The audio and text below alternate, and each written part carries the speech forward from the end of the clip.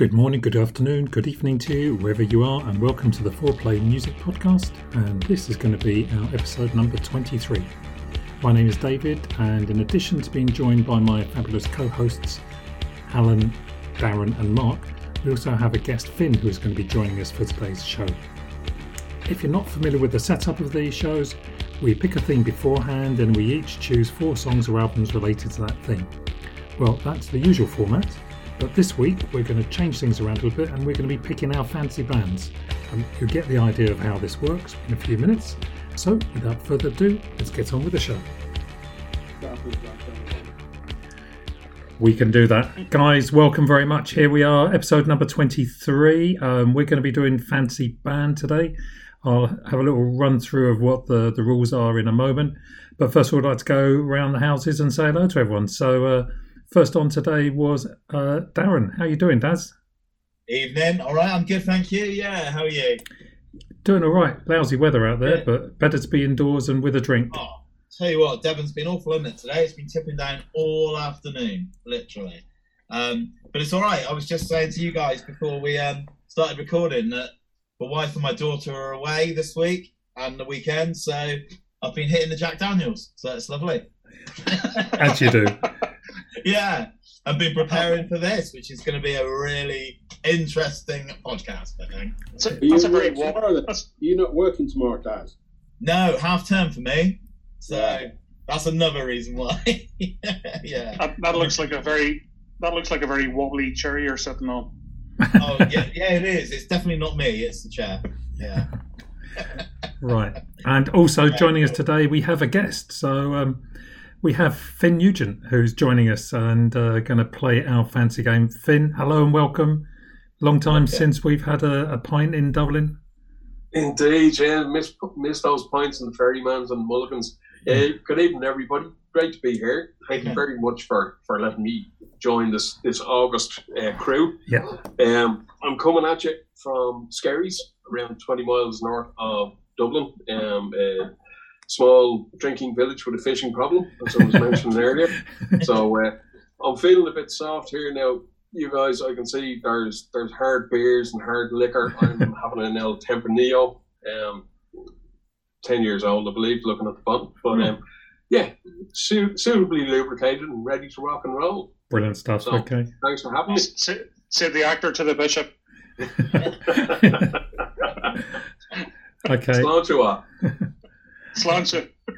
Alan, follow that. Welcome, Alan. How you doing? Yeah, fine. Good evening, good afternoon, and good night, everybody. Yeah, I'm on holiday. Been on holiday myself this week, so it's half term. My wife works in a sixth form college, so we always take this time of year off. Oh, cool. Yeah, we normally go abroad, but with the situation. So anyway, we're down in Somerset earlier part of the week. Came back and we've been doing jobs we've been putting off, like trying to clean out crap we've got in the garage and been up in the loft. Actually found some nice band T-shirts I totally forgot I'd got, but they still fit me as well. And today going out for a nice pub lunch, not too far away, and here I am in sunny Luton. Wonderful. Nice. Wonderful. And then my band T-shirt still fit me. I wish my band T-shirt still fit, Alan. Alan was a big lad when he was young. Yeah, really nice Simple Minds one I forgot I had. It's really nice. Oh, which one? It's I got a feeling I must have got it. It's purple. It's like the greatest hits. The one 81 to 93. Okay. And I can't remember for the life of me where I got it from. Nice. It could have been free with like the VHS thing that came out at the time, like videos. Yeah. For people who don't know what that is. And speak to grandparents. Nice purpley colour. So going on. So I might wear that next time. Yeah, excellent. Do it. Cool. And then Mr. Mark Hollywood, welcome.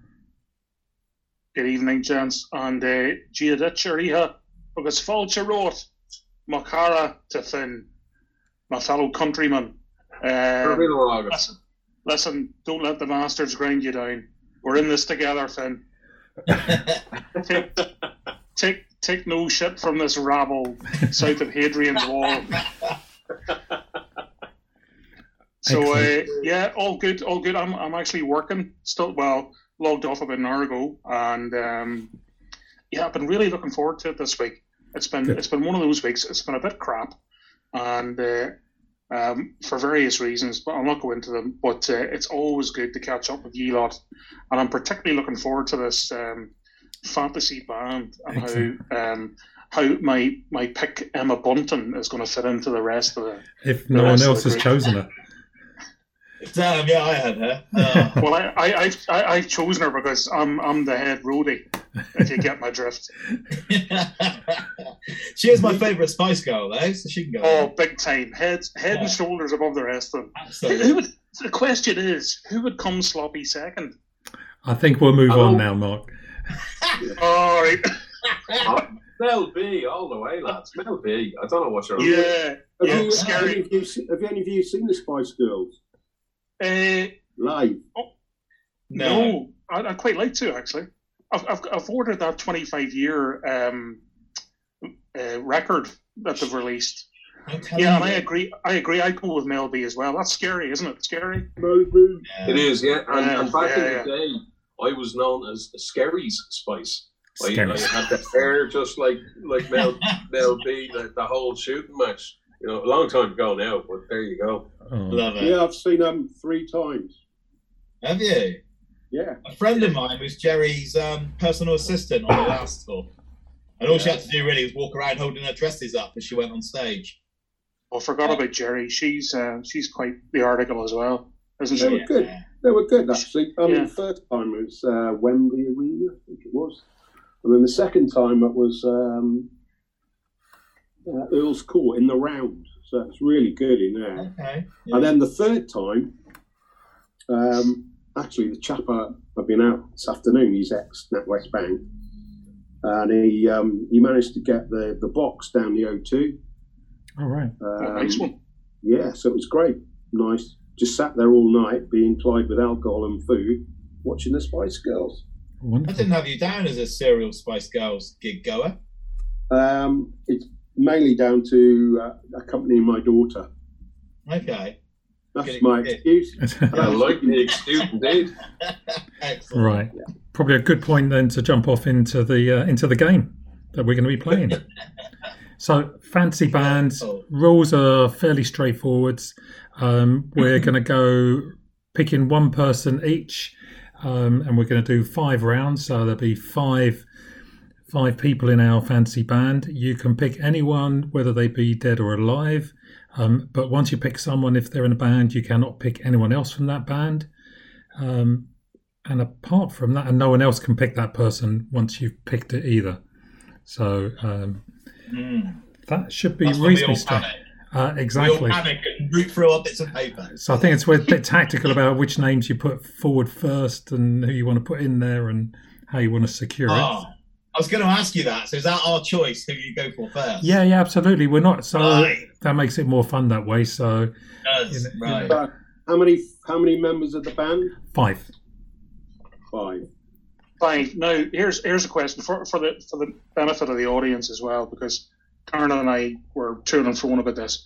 The 5th member can be a rhythm guitarist or a keyboard player or a fiddler or whatever. Is that right? Yeah, anything you want.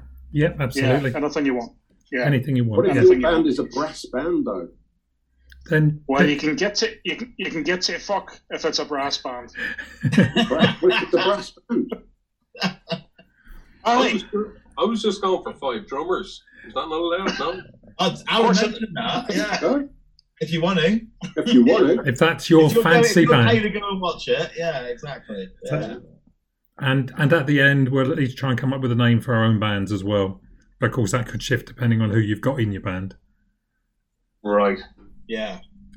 Okay, let's set the ball rolling. Darren, you're first off. Okay, right. Well, this could upset a few of you, I would imagine. I'm going to go straight in with Emma Bunton on lead guitar. No, I'm not. Cheers. No, sorry. It's down. Once you said it, it's there. You've said it now. He can't go back on it. It's like chess. Oh, no, don't do that to me. Don't do that to You me. can't go back on that. So, lead guitar.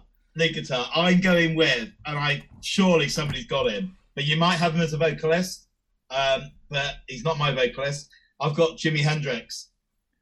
It's Nice gotta one. be. It's gotta Yeah. be. Classics like Yeah. Purple Haze, Foxy Lady, Star Spangled Banner, Hey Joe. You can reel them off. He was effortless and just a stunning guitarist. Yep. I just rubbed out Emma Bunton. I was toing and froing for a long time over guitarists, and I went for him. So, who have I upset there, guys? Just David. Just me. Oh, Did you have him as vocalist or guitarist? I had him as a guitarist. Okay. Oh, sorry, Dave. That's all right. That's all right. I'll have to play another card then, I guess. Okay, so That's a great choice. Great choice. And do you know what I love about Jimi Hendrix as well? Is the fact that he was, like myself, left-handed, but he played a right-handed guitar upside down. Yeah. So he basically, I mean, that in itself is pure genius. And obviously, me being a massive Queen fan, Mercury were heavily influenced, as was Roger Taylor, by Jimi Hendrix and his music. His stuff is imperious. It really is. As you said, Hey Joe's my favourite. And I love Little Wing. Little Wing's a beautiful tune. You know, I was listening to the Little Wing this afternoon when I was sort of finalising this, and what a tune, isn't it? Yeah. So good. But word of advice, and Finn will know this as well. Just up the road from Finn, north of Skerries, is a place called Dundalk, which is scary, right? The band The Corrs are from there, and they did a cover version of Little Wing. Did And I that? cut it. Oh my god! I was in the toilet for an hour. okay. We'll swerve for that one then. Bloody awful! Absolutely terrible. I wanted to personally go over to the Dundalk, take the five of them outside, and give them a good shellacking. Just That's terrible. Why would you even attempt it? well, Exactly. claim to fame here. Jim Carr has blocked me on Twitter. Won't go into it. Lads, did you tell him that Little Wing was shit? It was probably more COVID related than music related, but yeah, that's another day's tale. Man, Finn. Well, I'm going to be blocked by Emma Bunton now, so don't worry. Excellent. Oh, does that mean she's free? Yeah, he's Still available. Happy days. Darren, you've kicked off with a good one, and I when I was putting my list together, I was trying to think, am I going to have a theme? And it could go all dead people, or live people, or Yeah, 80s, People who female. haven't been born yet. Yeah. Could try that. So look, as you played your Joker already, I'm going to pick Prince as my guitarist. Nice one. Yeah. So and of course you get the bonus of he can play nearly any instrument. Not too shabby on the vocals front either. Oh, brilliant! Yeah. Yeah. And Yeah. I'm Great quite- choice. I'm Nobody quite did surprised. I mean, it's a great choice, but it's one that wouldn't have been on my radar. Prince as lead as guitarist in the band. Yeah. you've obviously not he's a seen him live. Yeah, no, I haven't. I never will, obviously now. But Amazing. God rest him. He was on my short list, but he was off it pretty quickly. I was never a big Prince fan. I think I've said on here before. I appreciate him, and he's done some great stuff, but it was never resonated with me. So even though I put him on my short list, he was never going to be in my band, I don't think. Yeah. He's a bit like Stevie Wonder, you know. He played about 20 odd different instruments, Hi. Yeah. and that in itself is hats off to the man. And the fact that he wrote so many songs, not just for himself, but for other folk. He was dishing them out to other folk, like Sinead O'Connor and all the rest of it. Yeah, huge talent, sorely missed. Yeah. Really is. Okay, so good choice. thank you. We're off. Okay, Finn, your first contribution to the podcast. Right. Well, actually, my guitarist was thought of as the new Jimi Hendrix by John Peel, and he is Stuart Adamson of the Skids, a Big Country. He's on my list. Nice. It's on my short list. Yeah. So, like, the Into the Valley is my favourite song, hands down. Absolutely incredible. Just love his style of guitar playing.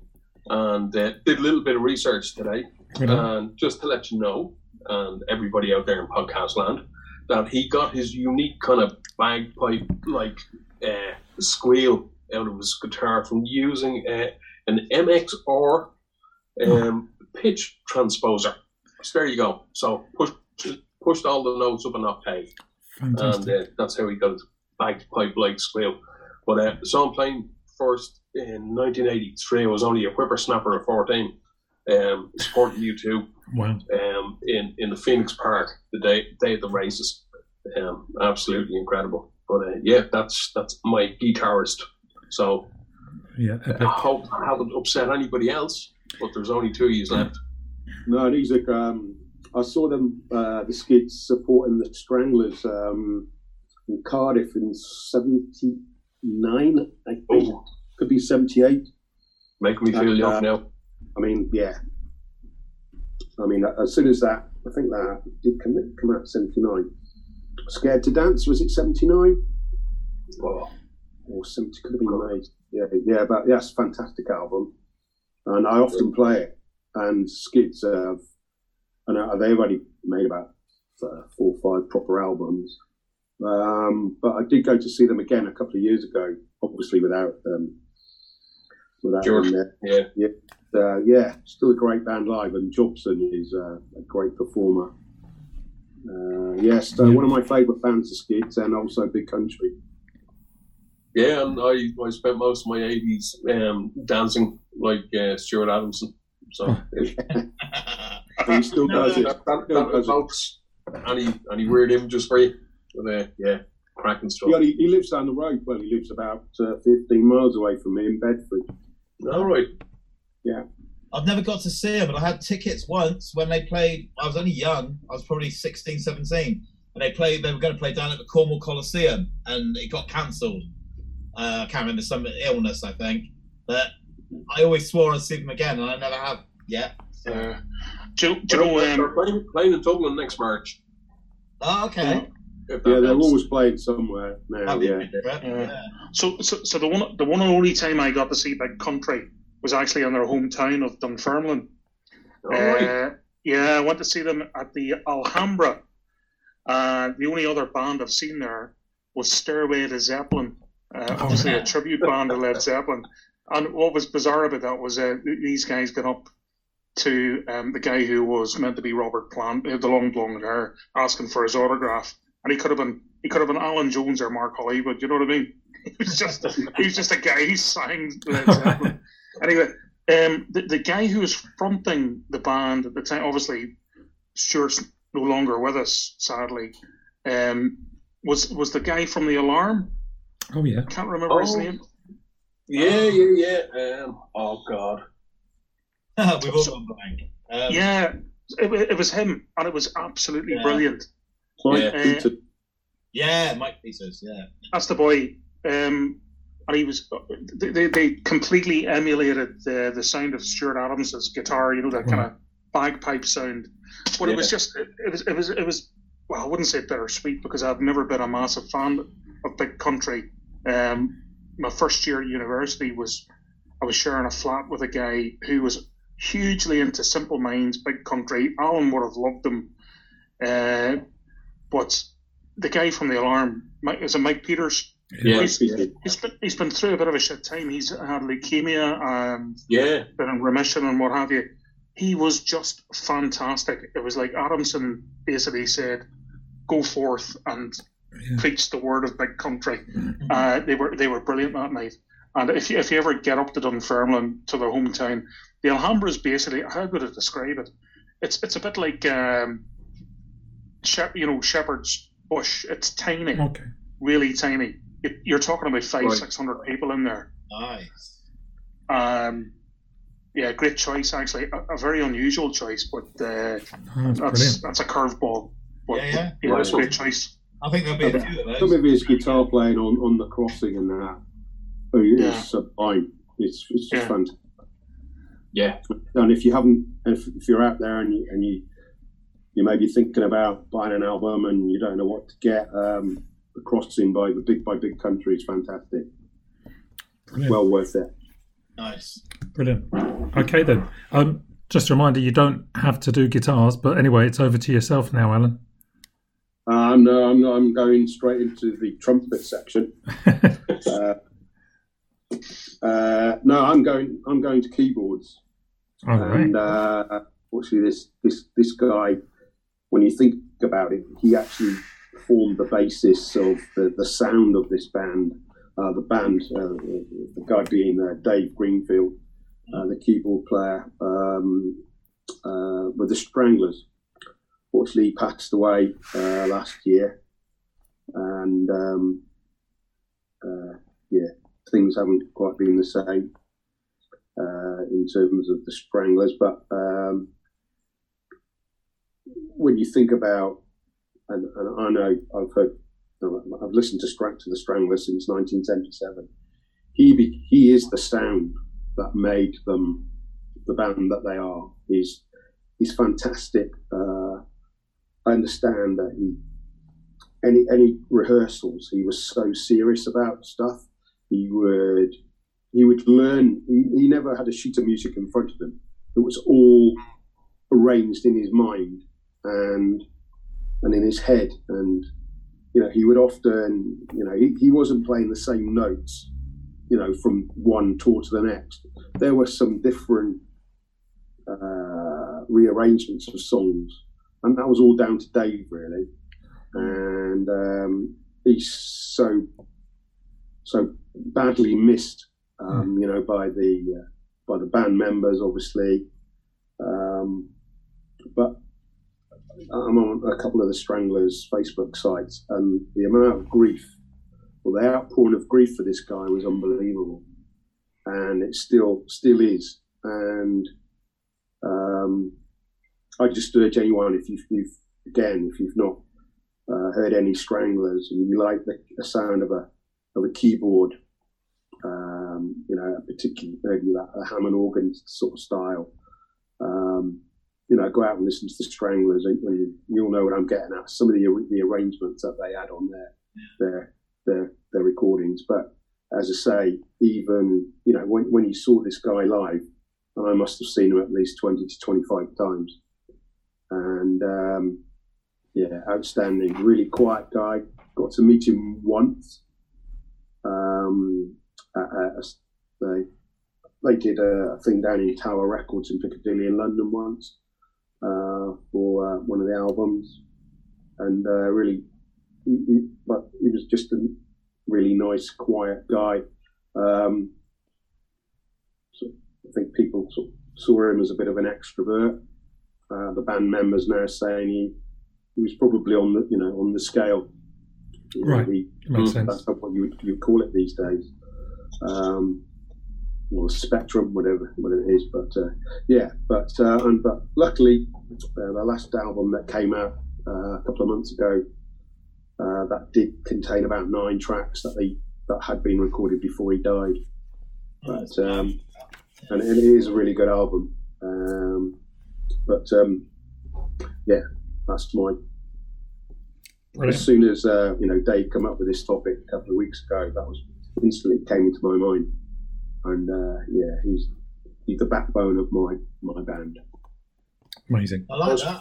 I expect you to come out of the Hugh Cornwell rather than that, but Hugh wrote some pretty good lyrics and songs and guitar again, but I can only pick one. And on another day, maybe I might. I don't think I would. I mean, I could have picked the whole band from the Stranglers, Jetback, JJ Burnell on bass guitar. But I could only pick one, and Dave Greenfield stands out for me. Yeah. And you spoke about Hugh Cornwell. I think one of his greatest things I heard him say at a live gig, after David had gone through one of his solos, he said, "Wow, Dave," he said, "you put Rick Wakeman in the shade." Yeah. Nice. Excellent. Yeah, brilliant. That was on my sheet. Curveballs. We've had 2 in a row. Yeah, I have to say, you can tell Alan is moved and deeply, emotionally connected with the Stranglers. It was a very sad loss to, especially big followers of the Stranglers like Alan. I dipped into their music, didn't realise how great they were until I started getting involved in this podcast and listening more to the bands that we bring forward in the podcast. And excellent choice. I would have put Rick Wakeman there. People would have said maybe Billy Joel, but I don't think Billy will fit in with anybody, to be honest with you. That's a great choice, Alan. Great choice. Nice. Excellent. Nice one. So one more, isn't there? There is. Yeah, going to Edinburgh now. Okay. To Edinburgh, the votes from Edinburgh. Right. Okay, right. I'm gonna go with the drummer, and I'll tell you why. Because it's blatantly obvious that I'm a massive Queen fan, and I could have easily chosen best vocalist, guitarist, bass guitarist from the same band. Yeah. But the best drummer, though, for me, is John Bonham of Led Zeppelin. It was the first thing I listened to when I heard Zeppelin. This would be back when I was 18. I'd completely flunked my A-levels first time round.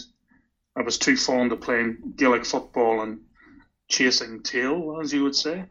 There was a lovely girl called Ladine in my life at that time, and I was doing physics, maths, geography, and politics for my A-levels, and I crashed and burned. And then I got really pally with a guy called Colm Owens, who's now a heart surgeon up at the Royal Victoria in Belfast. And Colm, he was an absolute breath of fresh air to me in my life.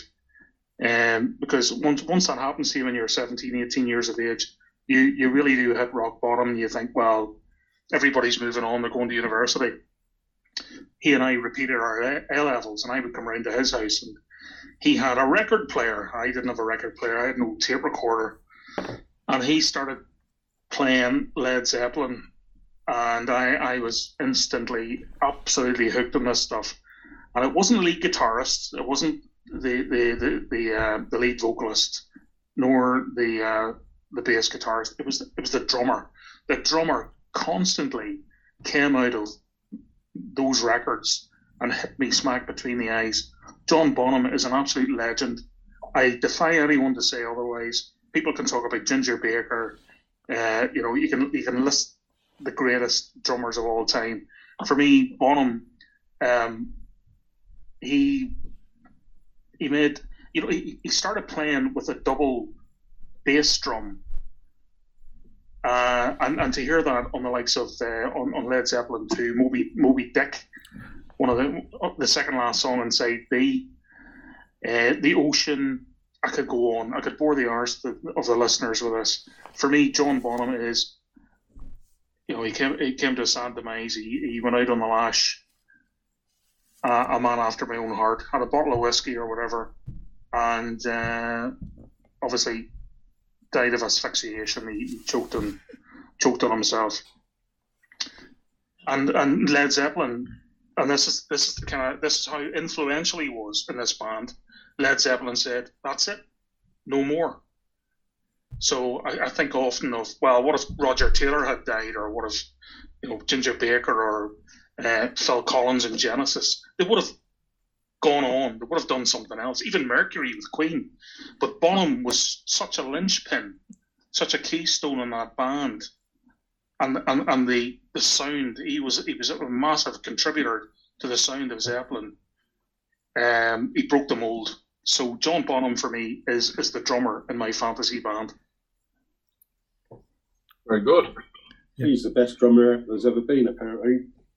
Yeah. In all the lists you look at, he's number one. Yeah. I'm not surprised. I didn't get near any lists for this one because it was dead easy to go in there in the Rolling Stone and what have you. And I just thought, no, this is totally from the heart. This is like what you've been brought up on.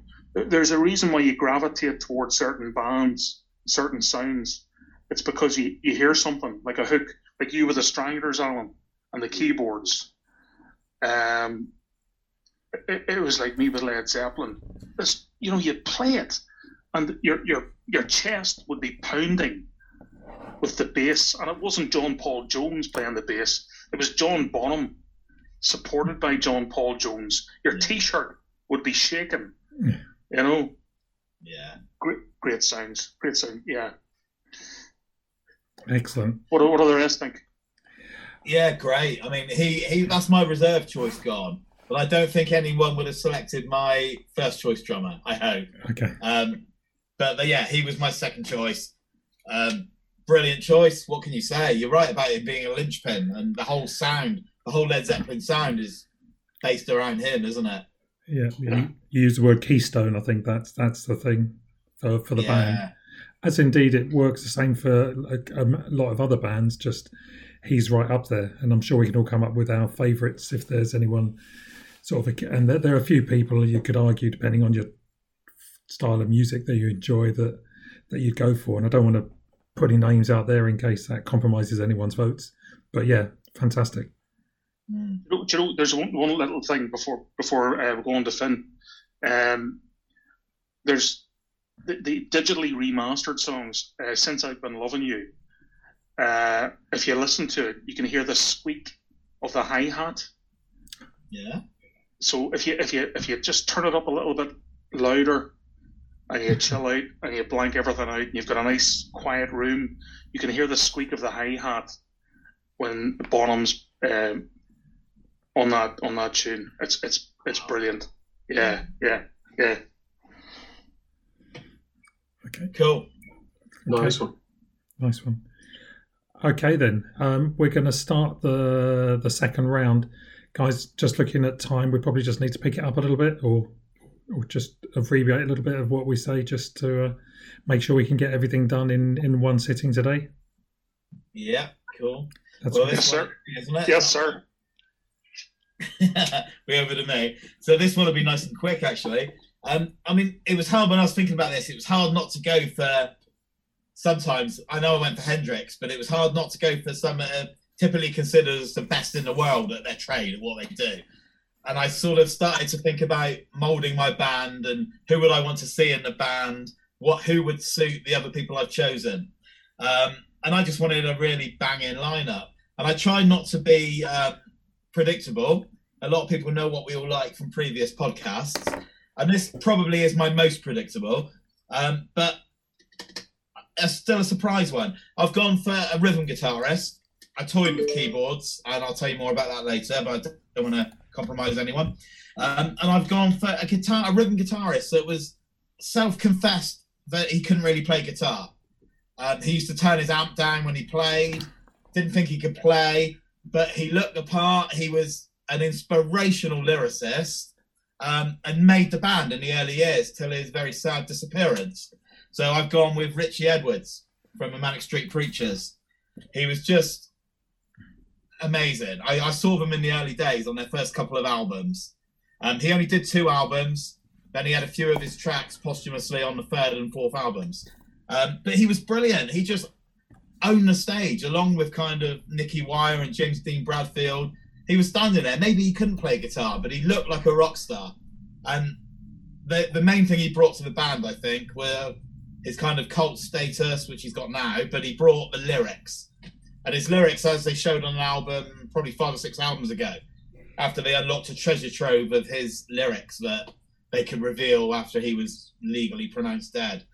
And there was an album written then, and his lyrics were just stunning. He was a poet, he was political, he was a literary fan of literature, he was just amazing. So I've gone for a real curveball and put Richie Edwards in there along with Hendrix. That's shaping up nicely. Yeah, thank you. I can see them playing really well together. Yeah. Hendrix could teach him all he knew. Brilliant.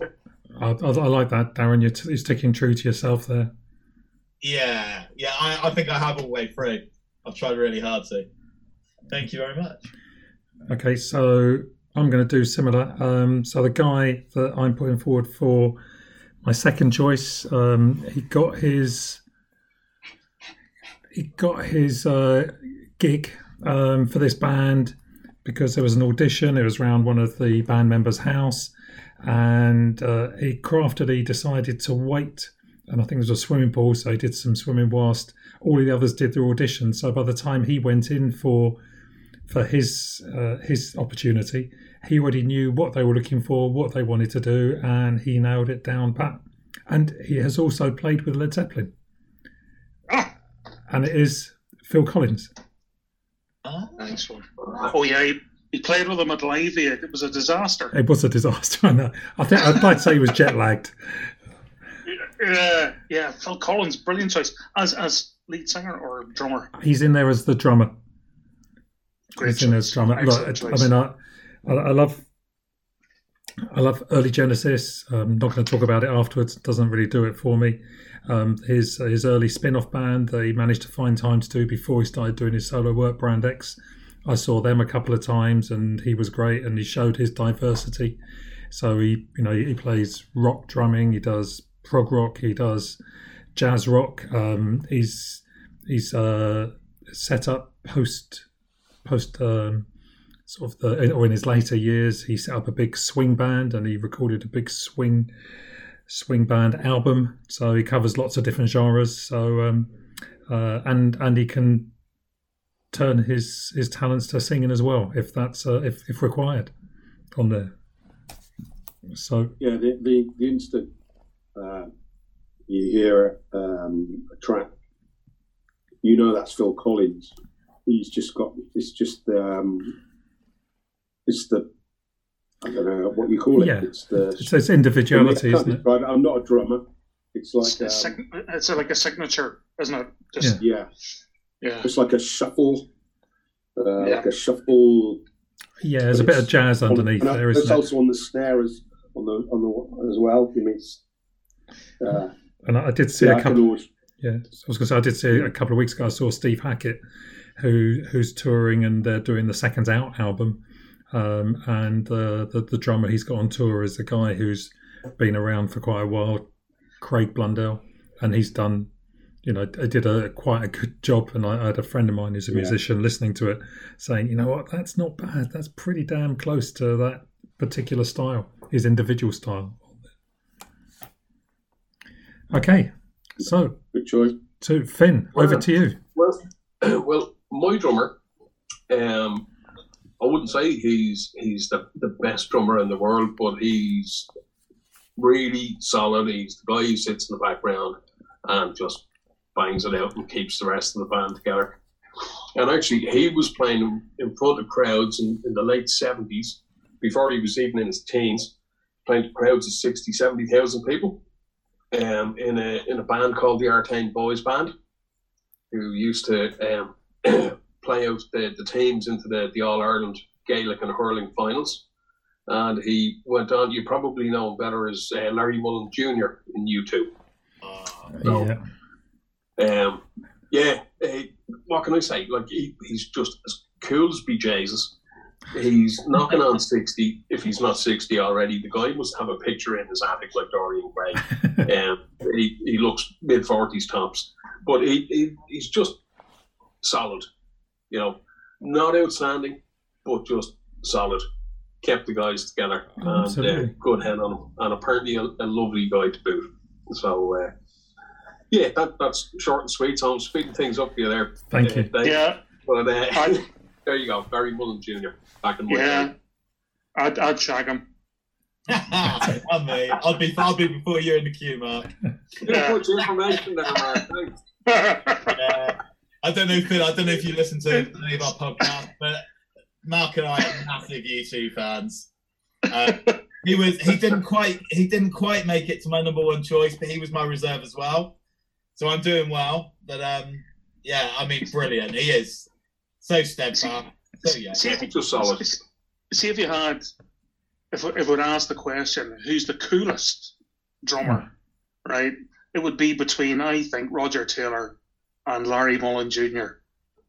He's just, I mean, I've been lucky enough. I mean, obviously, I haven't seen him as many times as Darren has, but yeah, you're totally bang on the money, Finn. He's in there, steadfast, keeping the band together. He's another Keystone, but in a different way. Yeah.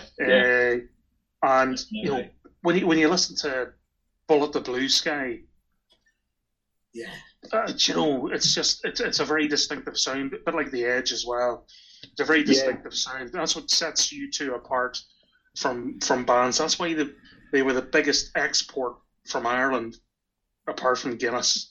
They're just there's a uniqueness, isn't there, about you two that makes them so universal.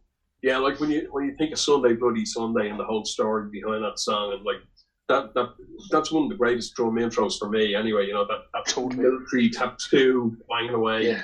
Yeah. Really good. I didn't know he was in the RTN Boys band. I did not know that. Well, there you go. Every day's a school day, huh? Every day's a school day. That's right. Playing to crowd 60,000-70,000 people as a kid, you know. And it took him a long while now when he joined U2 before he was playing those sorts of crowds again, you know. Wow. Am I right in saying this, that he was the only, when they formed the band, he was the only one that could play an instrument properly? Yeah, that's right. He's hosted the Note up in Mount Temple, you know, looking to start a band, and they formed in his kitchen, his mother's kitchen. So there you go. Brilliant. Yeah, Larry Mullen Jr. Great choice. Hard to beat that. Can't go wrong with that. Good. Okay, over to Luton. Me. Okay, I'm gonna keep up the drummer as well on this one. Yes, I've probably seen this guy. Well, definitely seen him 3 times. First time was in '78. They're only a 3-piece band, but this guy brings so much energy to them. They didn't release that many albums, but again, he brings so much energy and just his style. Again, pretty similar to Larry. Sits in the background, lets the boys in front, or in this case, one of the main boys in front, do all the singing and write the songs. But Stuart Copeland, for me, is a fantastic drummer. Yeah. Great choice. Here. Great choice. Again, you said about, you know, the drums hitting you in the chest, Mark, and he does this. He just brings so much energy to those songs. You know, A Message in a Bottle.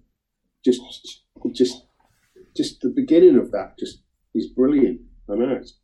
But on slow songs as well, like Tea in the Sahara. He did write some rubbish. That's the only thing about Stuart. Can't write a song.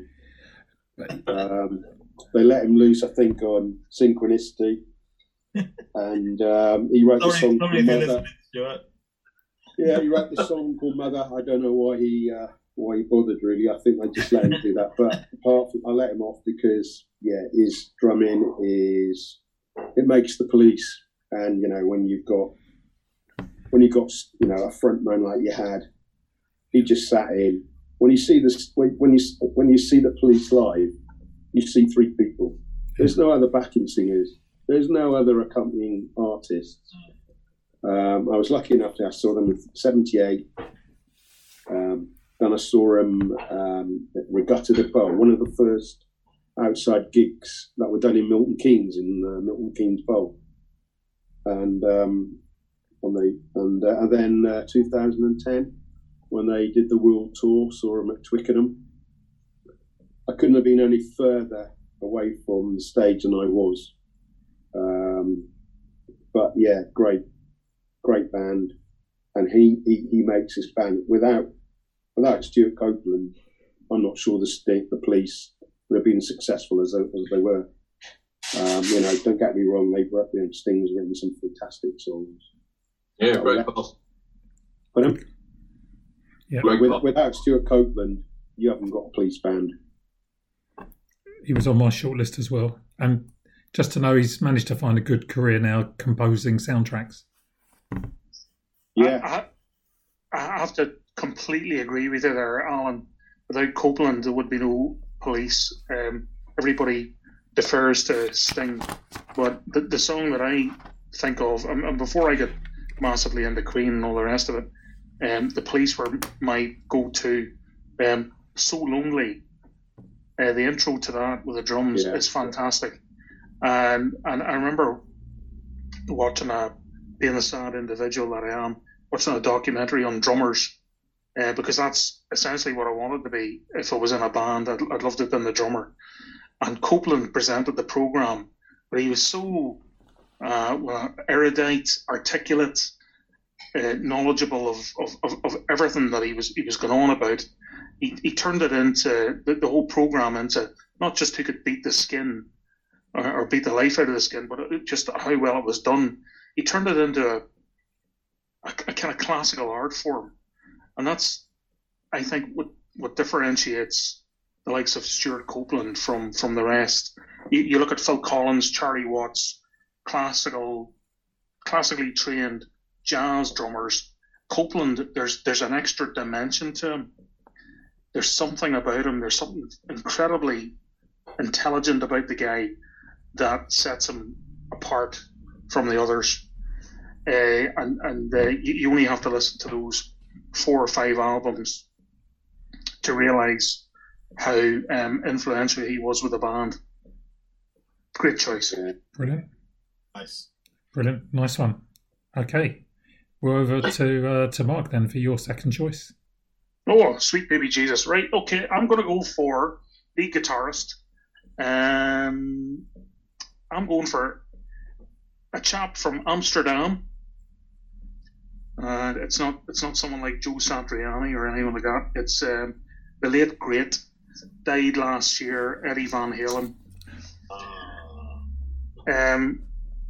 Not even Brian May can tie this boy's shoelaces. I think Eddie Van Halen is the greatest rock, heavy metal guitarist ever to have graced the planet. Okay, people might give me a row about that, but I get into Van Halen and about.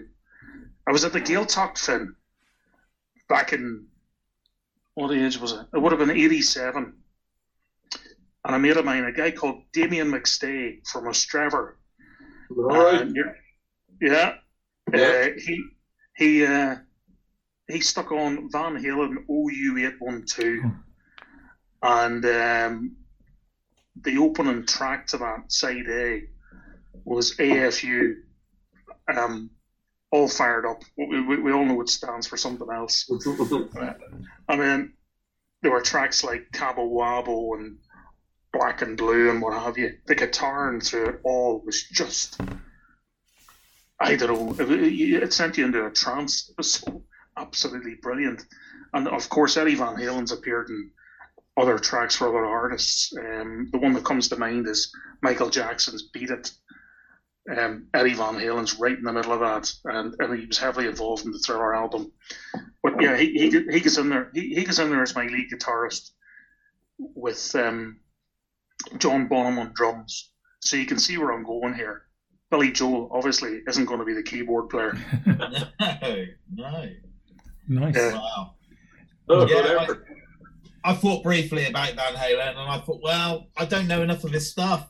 I just don't. I was introduced to him by Bill and Ted in their Excellent Adventure, and that's about. Oh, he's epic. He's honestly. I mean, you sit and look at it. I mean, I got massively into solo guitarists shortly after '92, because you had all these guests coming on to it was the Freddie Mercury tribute, and you had Tony Iommi. Oh God, I'm sure there are plenty more. Slash came on, and you're looking at all these guys, and then I started getting into the solo stuff for the guitarists: Stevie Vai, Joe Satriani, and that's Eddie Van Halen, pure genius. You can hardly, his fingers move that quickly, and it's so original. You can tell just like Yeah. Hayes playing. You can tell Eddie Van Halen's on that track. Yeah, fantastic. Yeah, died long before his time. I mean, he was tortured like many genius. He was tortured with alcohol and drugs. Yeah.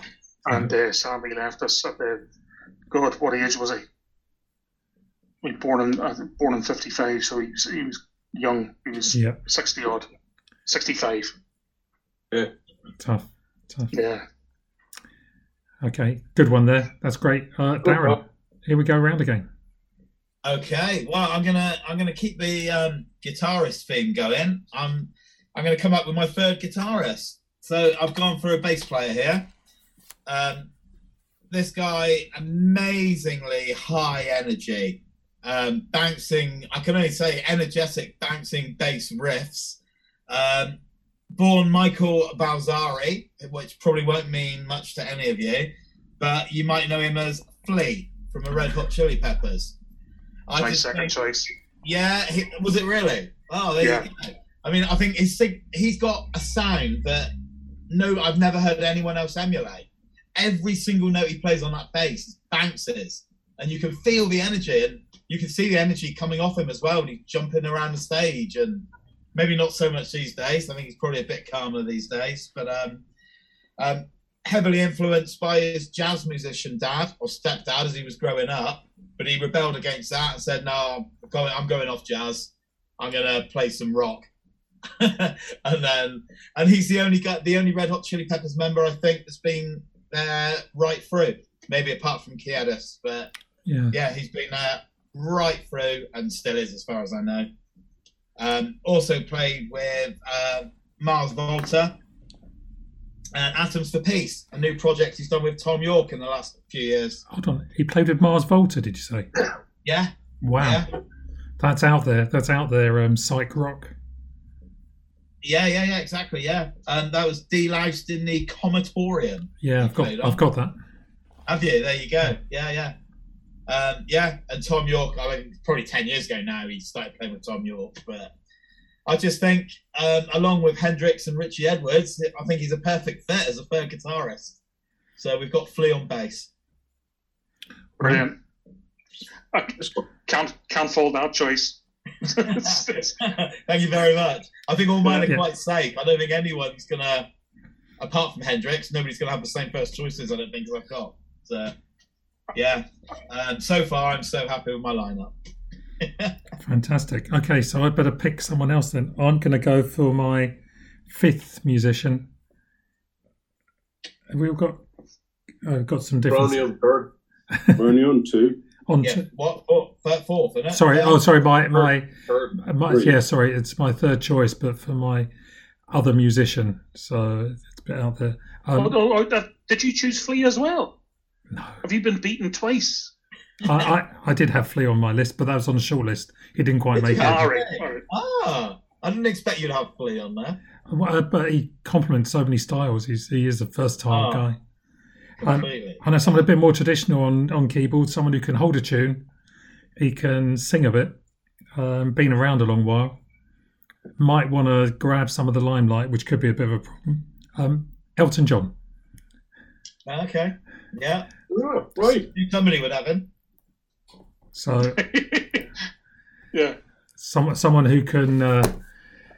he's obviously played in bands before when he's had to. I know he's normally led them before. Very versatile in everything that he does. I've looked at lots of different other people I could bring in there, but I'm trying to go for a bit of a celebrity lineup in my band. Hopefully, come up with a name that's suitable for them as well on there. So Elton's in there. Easy choice for me. So you're going for the dead or the nearly dead. Oh, they artificially alive. See, that's interesting. This is the first time in the podcast tonight that I've thought contentious, right? And the reason I say that is because we've all chosen fantastic individuals and how they might blend into a team that is a band and produce a great, live gig. Elton John, he's brilliant. He's absolutely. I mean, no one can deny it. But would he be happy to settle back and just play the keyboard? Would he be happy just to sit back and play the piano? Would he? Would he fuck? No, right? Absolutely. No, he'd be there. They'd all be fighting. Yeah. They'd all be fighting for the light. Exactly. Exactly. So I'm thinking, great choice. I'm all for that. I think he's probably, yeah. I mean, he's one of the greatest that Britain's ever produced. Would he be in a band though? Would he be in a band? He is now. He is now. He is now. Whether he likes it or not. Yeah. Yeah. So you got it. You had him on keyboards, did you? Not vocals. I had him on keyboards. Yep. Saving up my vocalist. Wow. Excellent. Right. Here we go. Coolio. Here we go then. Here we go then. Yeah.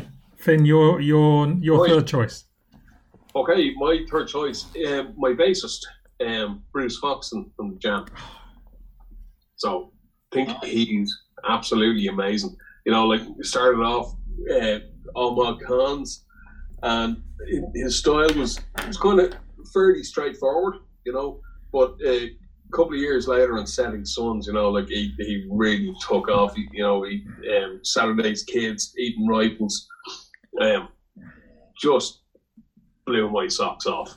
Really, fantastic kind of grown-up bass as opposed to the kind of teenage bass that he had on all Mod Cons. Like I say, it was fairly straightforward, simple, staccato, you know, like David Watts and stuff. But he grew over a couple of years. Now, I'm actually talking here, listening back because I was a little bit young when the Jam were in their heyday. But listening back, you know, A-Bomb and Mordor Street, just punchy in there. But then you get on to Eating Rifles, and it's real grown-up stuff. Absolutely cracking. I can't think of anyone more solid than I want on bass. The only thing was, if I was going to have him in my band, his haircuts over the years have been really, really ropey. Bruce, if you ever listen to this, sorry mate, but you have to wear a hat. No fucking two ways about it. There you go. I'll tell you what, we've got him and Stuart Copeland crying into their tears tonight. I haven't finished yet. Excellent. Yeah, I was lucky enough to see the Jam twice. One was the Rainbow. That was on the Sound Effects tour, and that was brilliant. Fantastic. I remember it now. Set the house ablaze. I think I've mentioned it before here when I was just right dead centre, but up in the circle, and the red spotlights just going, Weller and Foxton bouncing around, or Weller, Foxton doing their traditional jumps, and it was brilliant. Great. And then I saw them at the Palais. Right, a good venue. I mean, Absolute Beginners came out as a single. I'm trying to think now. Would have been. I think it was. It would have been on the Gift tour. That was great band live, and he's a great bassist actually. And again, I've mentioned before, he was on my honeymoon in June 1984. Stayed at the same hotel as him. Oh wow, nice one. Yeah, and got talking to him, together with a couple of other guys who, because they were a very popular band back then, still are. But in the 50s, yeah, got to talk to him, and one night he got up and he said to me, "Where's the boats? Where's the boats?" And then there was another time. Oh yeah, then he was dancing another night. He was up in the roof garden of the hotel. We're both dancing there to the Human League. Don't you want me, baby? That must have been a sight. Yeah. No disrespect, that was fun. But yeah, nice chat. Excellent stuff. Good choice. Thank you. I think, Alan, both me and you have seen all of Finn's choices playing live? Yeah, I think we have so Yeah. far. Yeah. Okay, you're This off. is a guy I've. Is it me next? It is indeed. Yep. This is a guy I've seen live quite a number of times. Again, probably at least 20, 25 times. I've lost track. But I've seen him from a distance, and I've also been very close. And this guy can play bass guitar like no other. With due respect to Bruce Foxton, slightly different style, the slap funk style of Mark King from Level 42. Oh, Yeah, Brilliant. nice Brilliant. one. Nice one. Brilliant. He's, he's just phenomenal. You try and watch his fingers. He makes it look so simple, and he does it all with so much politeness on stage. He's not showing off. He's funny. He can play the bass. yeah. I mean, again, I can't really think of anybody else who plays in that style. You know, with a Yeah, he's a standout bass player. Yeah. yeah, and he's great. He's a great vocalist as well. So I'm sure he'd be happy to put in some backing vocals in my band. But I think, and he's actually quite a good friend of Stuart Copeland's. He was in Copeland formed a band a couple of years ago, together with some 3, 4 other guys. I can't remember their name. Got the album, but I can't remember what it's called now. But yeah, they've actually played together, so I think they'd be great. But Mark King, he's quite funny on stage, but he's a fantastic bass player, and some of the basses that he's had over the years, you know, with the necks all the neck lights up. You know, the red one of his guitars would be red fret. The next he'd pick up it would be a blue fret. Just a great performer, a consummate professional, and he's just a joy to go and see. And bass solos, he can do them. Amazing. I have to say, two of the bass guitarists that I have in my top 5 shortlist, Flea and Mark King. Oh, there you go. Mark King is unique, completely unique, and that is a brilliant choice. Yeah, can't fault that. I don't know how much you love Level 42 as well, Alan. Yeah, great band. It's superb live, and with all mine so far, I think I've been to see these bands. I think seeing these people do it live really brings it home to you. Okay, you can listen to stuff on vinyl and that, but there's nothing like seeing the person that you've grown to love. But when you see them play it live, it's real life, and it's remarkable how some of these performers just make it look so easy. I can't play an instrument. The only thing I can play is the fool. And but I've got great admiration for musicians. Okay. Without whom we wouldn't have any music.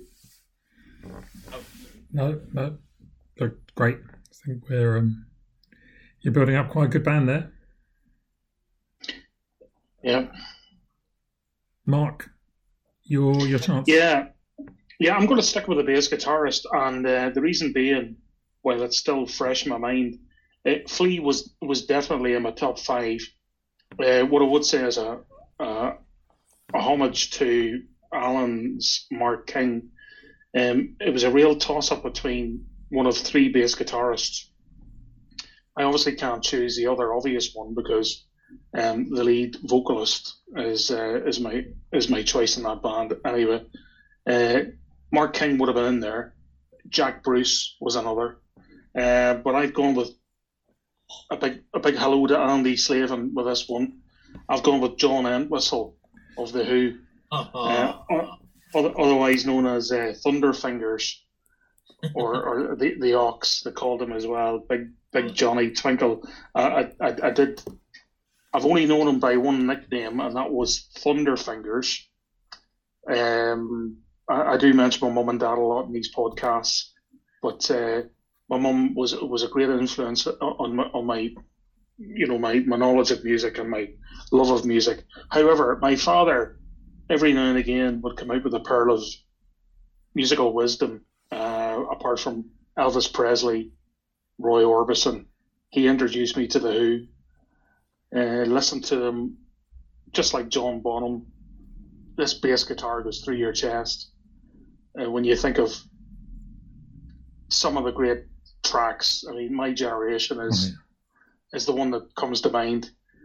But Entwistle, he's just like a classic. He's the Charlie Watts of bass guitar. Just sits there, gets on with the job, and does it superbly. Yeah.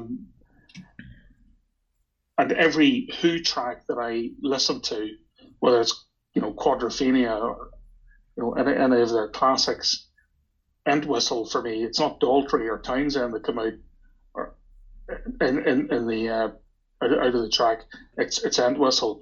And what I'm trying to do here is say to you, the great bands like Led Zeppelin, you've got Plant Page, Jones, but Bonham absolutely makes the difference. For me, in The Who, Entwistle is the guy who just adds that extra sparkle or that extra dimension to the sound that is The Who. I'm right after this. I'm actually going to put on My Generation and crank it up high. just to listen to Entwistle play. And he was taken before his time as well. He was, I don't know, in his 40s, I think, 50s, early 50s. Yeah, probably young one. So yeah, he goes in there as my bass guitarist. Wow. Excellent stuff. Good choice.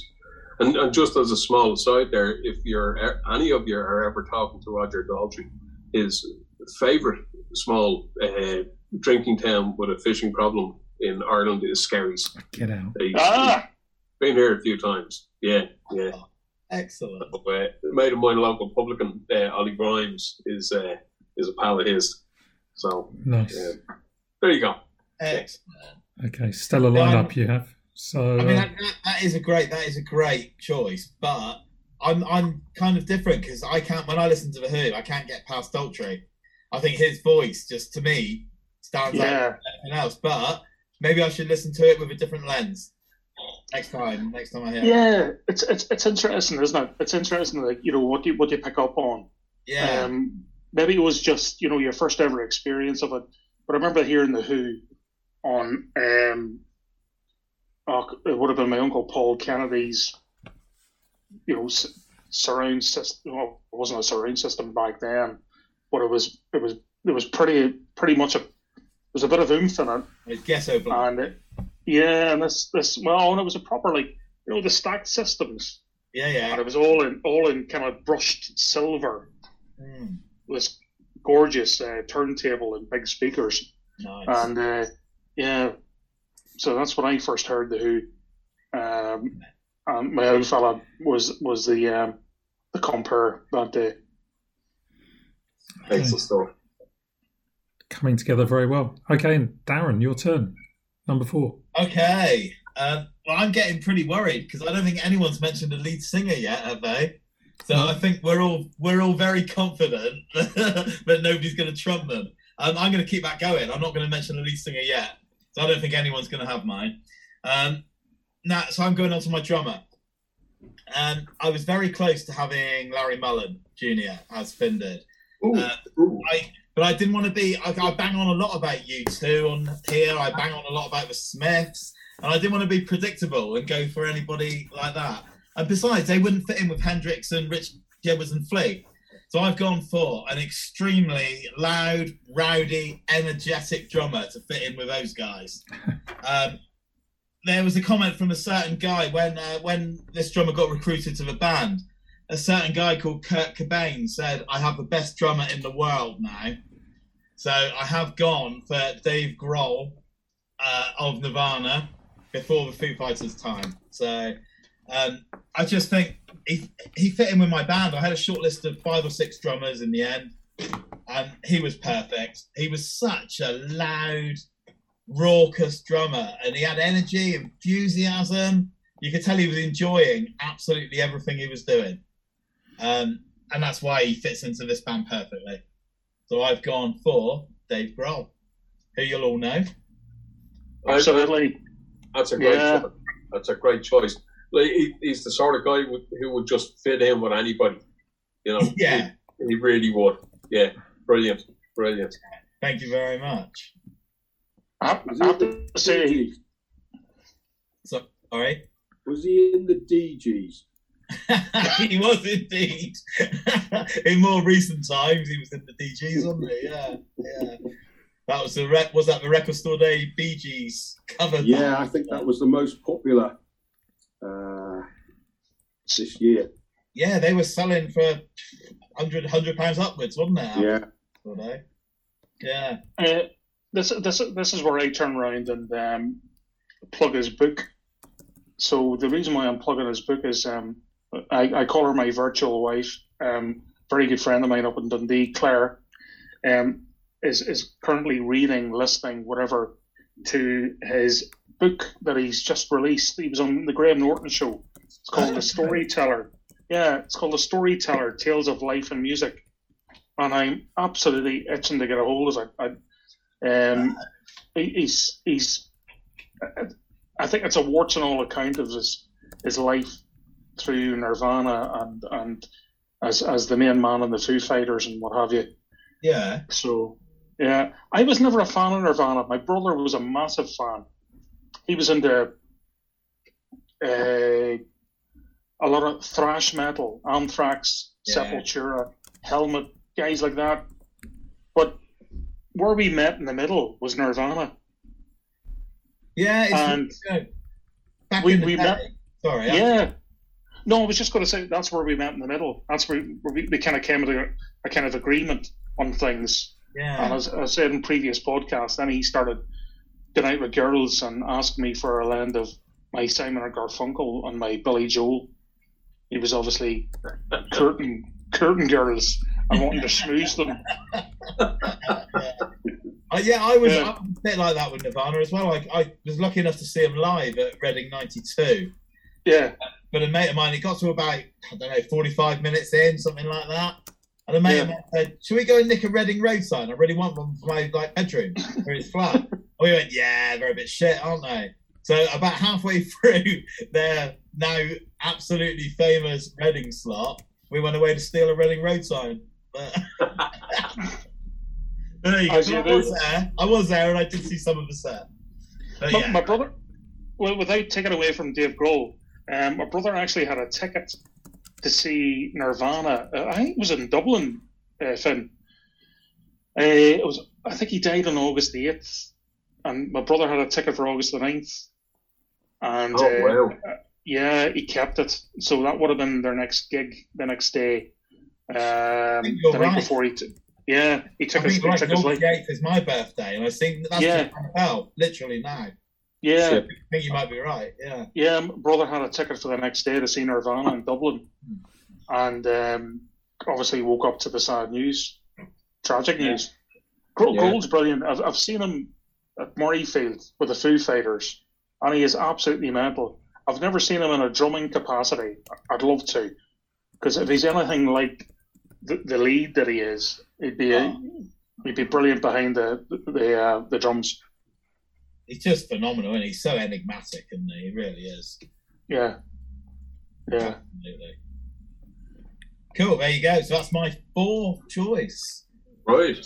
Wow. We're getting close. Getting close. Okay, so in my band I've got Prince, Phil Collins and Elton John, so I need a nice retiring bassist. In fact, I guess someone who was there right at the beginning. He's been around, still going today, chalked up 80 recently. I'd probably pick a 60s version of him, Macca. Oh, yeah, well, good man. You've had the balls to choose Paul McCartney. Absolutely. Yeah, it's ballsy. Well, in fairness, who was ripped off by Bruce Foxton in The Taxman, you know? Right. Yeah. Yeah. And, No. and you know, Brilliant I call. was lucky enough to see McCartney in the 80s, and just hearing him playing those Beatles songs when in those days he normally had 4 Beatles songs that he sung. Shivers down your spine, even though I wasn't the biggest of Beatles fans, but you just can't get away from greatness when you hear it. Oh, here. You can't argue with that. Yeah. So that's There you me. Solid. That's it, really, isn't it? It's Paul McCartney. What Yeah. more can you say? He's in there. He's in there. He's locked in. Yeah. Okay, Yeah. it's going to be a bit of a race to the vocalist, isn't it? Coming up soon. But before that, Does anybody think that somebody might have their vocalist as well? You probably know my vocalist. Yeah, we probably do. Anyone else? I might have him down as much. I'm going to play him. He's going to be the guy who binds. He's the glue. Yeah. I'm pretty sure you don't know my vocalist. Okay. Mark, maybe you do, but it's a bit left field, and it's a bit of a home choice. But anyway, sorry, am I up next? I don't know. You are up next now, Finn. I Yes. am up next. Okay, I'm still going to save my vocalist for last. Yeah. My fourth choice is for a fiddler, and this guy, even though I'm talking about I've got 3 guys fairly rocky, this guy as a fiddler would fit in very, very well. He's played with U2, he's played with Elvis Costello, it's Steve Wickham from the Waterboys, and a lesser known band called No Crows. So, Steve, you're in here today. If you're listening, Excellent. happy birthday to you, buddy. Oh, nice. Yeah, so Steve Wickham, the guy's phenomenal. I've seen him playing many times. I've only seen him once with the Waterboys. I've seen him playing many times with No Crows. I got to know Steve. I met him first time 11 years ago when I was working in Bern. So, do we have time for a very quick story, Dave? Yeah. Finn, you can. Finn, you can. Oh, it's time for a story, yeah. We don't normally ask, we just do them. I was working in Bern in Switzerland, and the old crash had happened in Ireland. I'd been out of work for ages, and a mate of mine got me a gig over there. But I had a small apartment in the Altstadt, in the old city in Bern, and every August they have this Berner Strassen Music Festival, which is a street music festival called Buskers Bern. And it runs Thursday, Friday, Saturday night, attracts around 70,000 people. It's free. And people just play out on the street, now, not anybody can just rock up and play. You need to be part of the gig. But anyway, I was in a pal's bar, having a few drinks with some friends, and one of them pointed out this Italian guy who was going around with a set of bagpipes, and he was telling everybody that he was Irish. And he was not just chatting up the women, he was touching them up and generally being a pest. And the Swiss, being the Swiss, were being very nice and polite to him. And I thought the guy was another asshole. But one of my buddies, a local guy, went over to him and said, "Oh, you're Irish." He said, "Yes, I am Irish." And he said, "Oh, come on over here. My mate Finn, he's Irish as well." So your man wasn't too happy. He came over. And I said, "Oh, where are you from, buddy?" And he says, "I am from a Dublin." And I said, "Oh, right, really?" And he was jarred. And I said, "Yeah, where in Dublin are you from? Are you a north sider or a south sider?" And he says, "I am from the centre." And I go, "Oh, Christ almighty, here we go." So I said, "Look, pal, I don't really think that you're Irish, and you're definitely not from Dublin." And he said, "Yes, I am." He got all, Italian and indignant. And I said, come here. Here's a question for you. What's the name of the brewery in Dublin, the famous brewery? And he said, I know. It is the Guinness Brewery. And I said, sorry, pal. It's St. James's Gate. I said, if you were from Dublin, you'd know that. So he started realising that the game was up, and he was pissed, and he started getting arsey and getting it. You could say that 50 cups were coming, you know. But then I started saying a couple of fuckle Mark, a couple of words in Irish, and sure, all bets were off. He was on for defending his Irish honour, you know. And it was getting quite tasty, and I thought, no, actually, I'm at a mate's bar. I can't be having a ruck here, you know. I said, listen here, I'll tell you what, calm down there, pal. I'm going to go in, I'm going to buy you and me a beer, and then we'll talk about it and sort this out. You going to buy me a beer? And I said, yeah. I said, because that's what an Irishman did. You know, we're like that. We're hospitable, don't you know? So anyway, in I went, and because the festival was on, the place was jointed, and I'm standing at the bar. It's like 3 deep, waiting to get served. This guy rocks up next to me in a boater hat and a purple crushed velvet jacket, and he says, I am from a Dublin too. Are you going to buy me a beer? And I says, you go fuck right off, pal. And sorry, pardon my French. I don't know if cursing's loud in this podcast. Yep. And he started laughing. I said, how are you doing? I'm Ben. I said, who are you? And he says, how are you? I'm Steve. And I said, you here for the festival? And he said, yeah, myself and my band are playing, you know. And I said, all right, grand. I said, so what's the name of the band? I said, I'll pop around and see you playing tomorrow. And he said, No Crows. Oh, fair enough. So anyway, that was that. I got myself and the Italian a beer, and he went away happy. And there were no fisticuffs. But it was later on that night I was looking up No Crows, and fucking lo and behold, it was Steve Wickham. But the last time I would have seen him would have been like 25 years before, when he was, you know, the old fresh-faced lad, you know. There he is, big fucking grey beard on him and what have you. But I got to know him quite well after that. His band played regularly in Bern. Their mandolin player is originally from Bern. So started a beautiful relationship. So anyway, sorry to digress, but no. Happy birthday, Dave, if you ever listen to this. Brilliant fiddle player. Like I say, I've seen him many, many times. The guy is awesome. The sounds that guy can get out of a fiddle are incredible, and he can play so many different genres. Absolutely outstanding. And one thing that people probably don't know about Steve is he's a brilliant singer as well.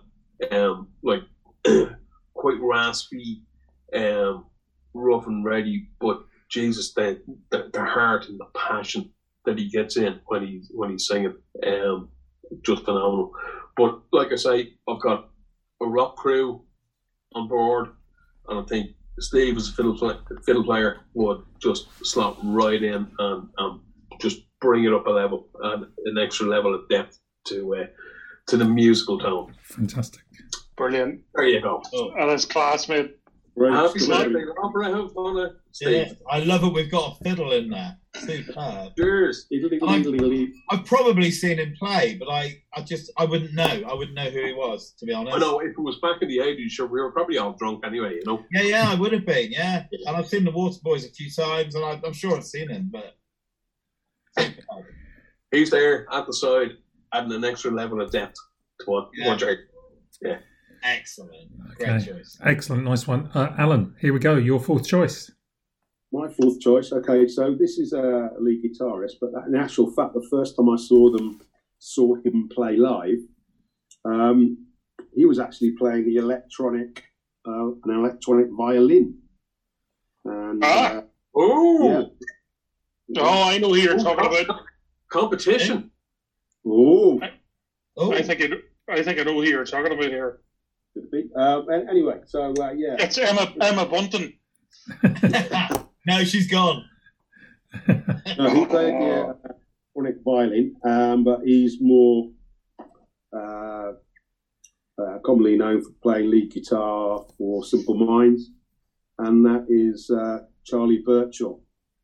Yeah, good choice. Nice. Some would say predictable, but there's no getting away with it. He is a great guitarist. Some of his chords and licks, as the young people used to call them, are superb. They fashioned, I think, particularly in the early days, Simple Minds. They were very much, I suppose, at the time when they first started when they were making music, they were influenced by the likes of Roxy Music, and that certainly bears that out. I mean, it's just, I think, just he's made the band. Aside from the lead singer, he's. I mean, those two have, still going around and playing as Simple Minds, but the rest of the band, have moved on. And again, he's one of these guys. He's nonchalant. He's not grabbing the spotlight at all. He just does what he does. He's very good at it, and he's just a joy to just when you see him play live. And again, it's a band I've seen. I don't know, more times than I can remember. A really great guitarist, and wonderful to hear live. Excellent. I saw Simple Minds play for the first time in 1983, same gig as Big Country. U2 were headlining, they were on the War Tour, but they were playing in the Phoenix Park in Dublin at Phoenix Park Racecourse. It's called the Day of the Races. Yeah. But the stage configuration was quite unusual. It was a massively long stage, probably around 100 yards wide, kind of facing out onto the racecourse grounds. So the entire crowd had most of the stage to stand right in front of, instead of the stage being down the end of the stadium or something.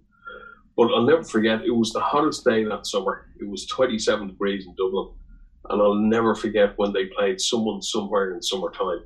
Yeah. And it was just the heat, the atmosphere, and the boys just, Jim Kerr, the guys run from one end of the stage to the other, and this massive stage. It was just phenomenal, and it's just burned into my head, like, that's rock and roll, like, that's performance. It was absolutely incredible. When if you think about tracks like Waterfront, the beginning of that track, I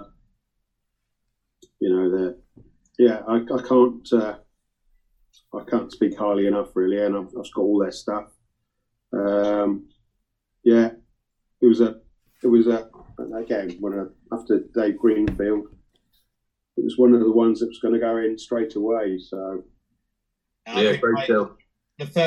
My third ever gig was seeing Simple Minds at Wembley Arena, and then one of my most recent gigs, probably only 10 gigs ago, was seeing them at Plymouth Pavilions. Yeah. So I've gone from a big arena gig to an intimate venue like Plymouth, and Charlie Birchall stands out all the time. He's just phenomenal. Yeah, absolutely great choice. And he won't say a word throughout the whole of the gig. No, apart from thank you at the end of it. Yeah, just plays. Yeah. And he just gets on with his work, and he does it, really well. Yeah, superb. So that's my fourth choice. Who's in your band so far? What's your four so far, Alan? I've got Dave Greenfield on keyboards. I've got Stuart Copeland on drums. I've got the bass meister, Mark King. Yeah. And Charlie Birchall. Nice looking band. Yeah. These are all consummate professionals. Yeah, and work well. Yeah. Yeah. Supreme. Brilliant. Excellent. Okay. Mark. I might add as well, I don't think there's a lot of drugs in this band. Are you sure? Keeping it clean. Maybe Dave did some. Yeah. They probably all have, but what do I know? I'm just the manager. Yeah. Would you not like Tony Wilson? Yeah, yeah. Okay, Mark, you're off. Number 4. Yeah, so picture the scene. Lead guitarist Eddie Van Halen, bass guitarist John Entwistle, drums John Bonham, and then a diminutive figure, but a formidable one at that, from Donny Carney, Dublin. Yes. Steps out onto the stage. He learned how to play the tin whistle at the age of 6. He learned how to play the uilleann pipes from the age of 8. He passed away 2 weeks ago. It's Paddy Maloney from the Chieftains. That's all I'm saying. That's it. Brilliant. Brilliant. And can I just say, yet another man, like I'm not going to mention his name in the same vein as Steve Wickham, because Paddy Maloney is like a god. But yes, another man who could fit in with any musician of any genre and make it work. 10 out of 10. Yeah. Got a kid my agatsa. Got a my agatsa Makara. You know what I love about Maloney was there's a great album by the Chieftains called The Wide World Over. And they play with Sting, Van Morrison, they play with the Rolling Stones, they do a great version of the Rocky Road to Dublin.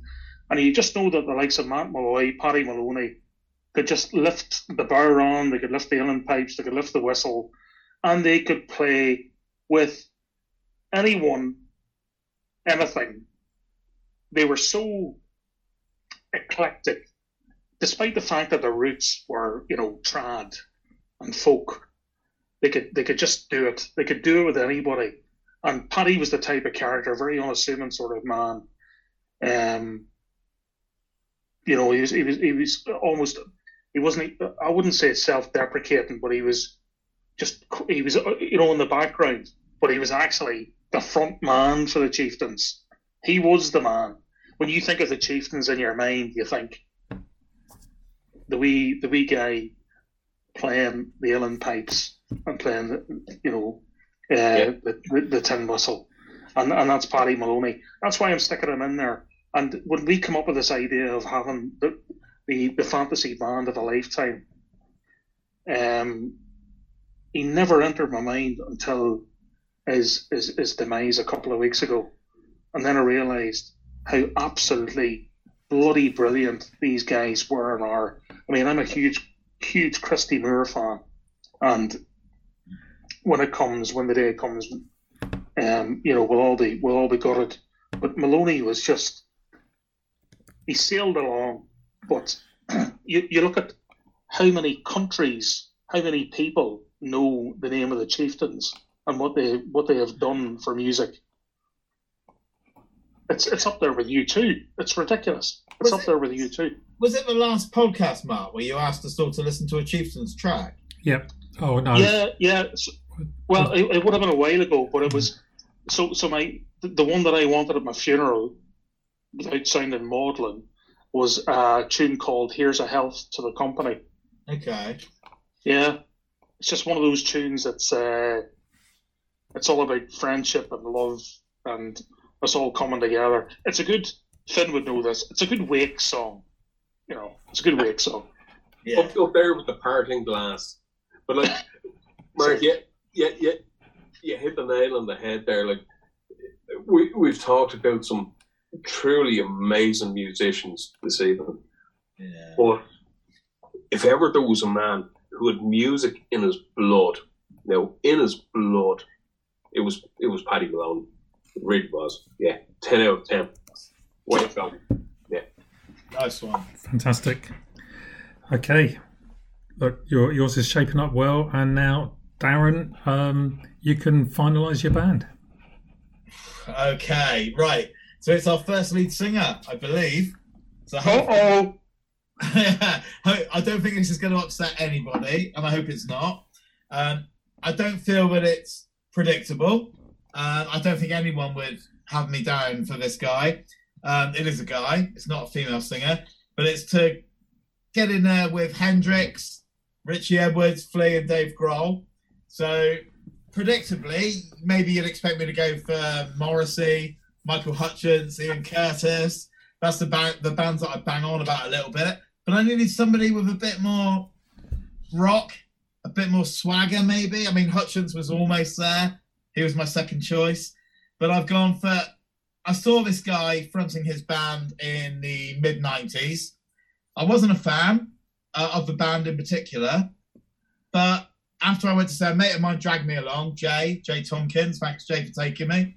I actually went to see the support band, who were Shed 7, who I absolutely loved. They were booed off stage because this was more of a rock, not heavy metal, but more of a rock band. And the front man, I was watching it and I couldn't take my eyes off him. He was phenomenal. And I've not gone for a lead singer. I've not gone for a vocalist. I've gone for a front man. And he was amazing. And it's Steven Tyler of Aerosmith. No, very good. Yeah. Very, very good. I would never, I mean, you'd expect me to pick like Bono or Michael Hutchence or Morrissey, but to fit in the band that I ended up formulating, it had to be Steven Tyler. And with like songs like Love in an Elevator, Walk This Way, and he's always had that swagger and that wink, and he's up there with Mick Jagger for me. You know, he's got that same presence. And I don't know why. I don't know why he got in there, but he got in there as I was looking at it and dissecting it. And he was a brilliant frontman. One of the best I've ever seen. I guarantee you that. I don't know, has anyone else seen them live? No. No, I'd love to. No. And I was so fortunate to have seen them. And it's only because my mate dragged me along. And what a frontman.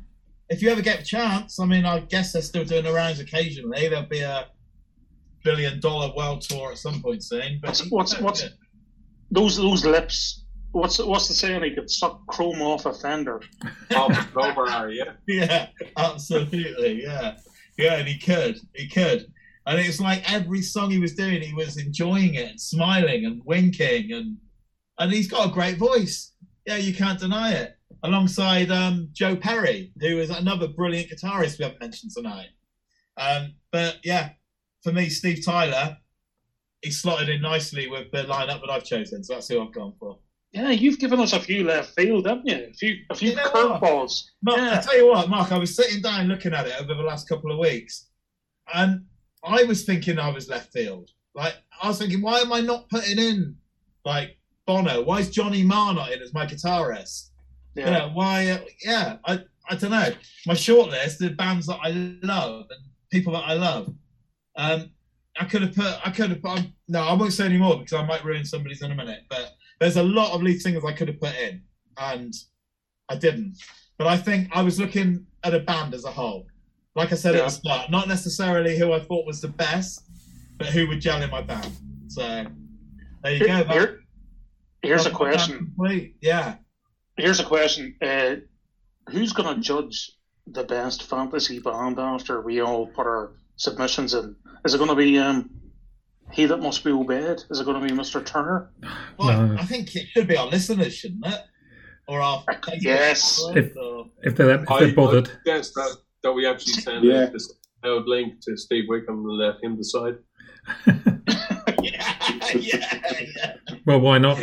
Why not? That is a great idea. Let's do that. Let's do that. Yeah, why not? Little birthday present. Excellent. Right, I've got a lot of personalities in my band, and I nearly put in a non-vocalist as my fifth person. Ooh. What? Nearly did. I was gonna, but it wouldn't quite fit with the people I've ended up with. It would have been Clarence Clemens, the saxophonist from Bruce Springsteen, the East Street Band. Oh, of course. So if you think of his solos when he does, whether it's Born to Run, Rosalita or Jungle Land, that's rocking, and you got a bunch of musicians in my band that would just thrive on that. But instead, I'll take his boss. I'm going to have Bruce Springsteen as someone who can marshal all of the other guys. He's used to working with amazing musicians. He keeps them in line, drills them. Yeah. I don't know how well he get on with Elton drilling him on doing the big rehearsals they have to do, but you know what? I'd pay to watch that band. Yeah. Yeah, What can you say? Great call. Such a strong vocalist, frontman, and a great guy. Yeah, A great guy, and he's all about the show as well. He's all about. He had that first time he came over to the UK. He had a ropey first concert at Hammersmith Odeon, and sort of, I suppose the guy who he became, he thought about it and thought, hold on, we didn't work hard enough, we didn't try hard enough, we've come over here, we're having a bit of fun, but we've got a paying crowd out there. And from then on, he just built on and went on to deliver these fantastic mega long sets, great musicians, and has been rewarded with devout fans ever since. Yeah, he's certainly a guy who gives value for money, like, 3-hour gigs. 10 out of 10. Yeah. He's a sound bloke. 10 out of 10. Very sound Great bloke. call. Great call. That's a great choice. And you're right there, Finn. He'll play 3 hours, in excess of 3 hours. And I just, at this point, we could probably talk about some shite gigs we've all been to. Yeah. There was one I went to, it was Eric Clapton, and he knew that after an hour he could bugger off. And it was at the Hydro in Glasgow, and he deliberately played exactly an hour because he knew that he would get his money from the gig. And then he walked off. And he walked off because he said the acoustics were shit. And it was your man, Paul Carrick, Okay. All right. from Mike and the Mechanics, and played a bit with Squeeze and that. He came on and he played a quite a tongue-in-cheek song, basically about the whole situation. And then he buggered off. And you just think about Springsteen and how just absolutely, it doesn't matter where he is, who he's playing to, what the weather's like, anything like that there, he will play a good 3 hours because he knows that people have come to see him and they love him. And that's in itself is a great thing about Springsteen. Never mind his never mind his musical prowess. One of his good bloke stories, if anyone's heard it, was one night he was driving wherever, it wasn't too far from home, but he broke down, and some other guy just pulled up and offered to help. I don't know quite how it all worked out in terms of, did he give him a lift or did he call something? Anyway, this guy helped out Springsteen, didn't want anything in return, said, look, no, you can head off home or what have you. A couple of days later, Springsteen turns up at his house, pack of beers, comes in and says thank you and has an evening with him. Sweet. Good. Sweet. He's a good guy. He really is. See, you wouldn't have Clapton doing that. No. Clapton famously played a gig, I think, in the Olympia in Dublin. Probably early 80s. Stone out of his head, couldn't stand up, and the band just laid him on the flat of his back on the stage with a mic over his mouth. And now, to be fair to him, he played the gig absolutely perfectly, not a note wrong on the guitar. But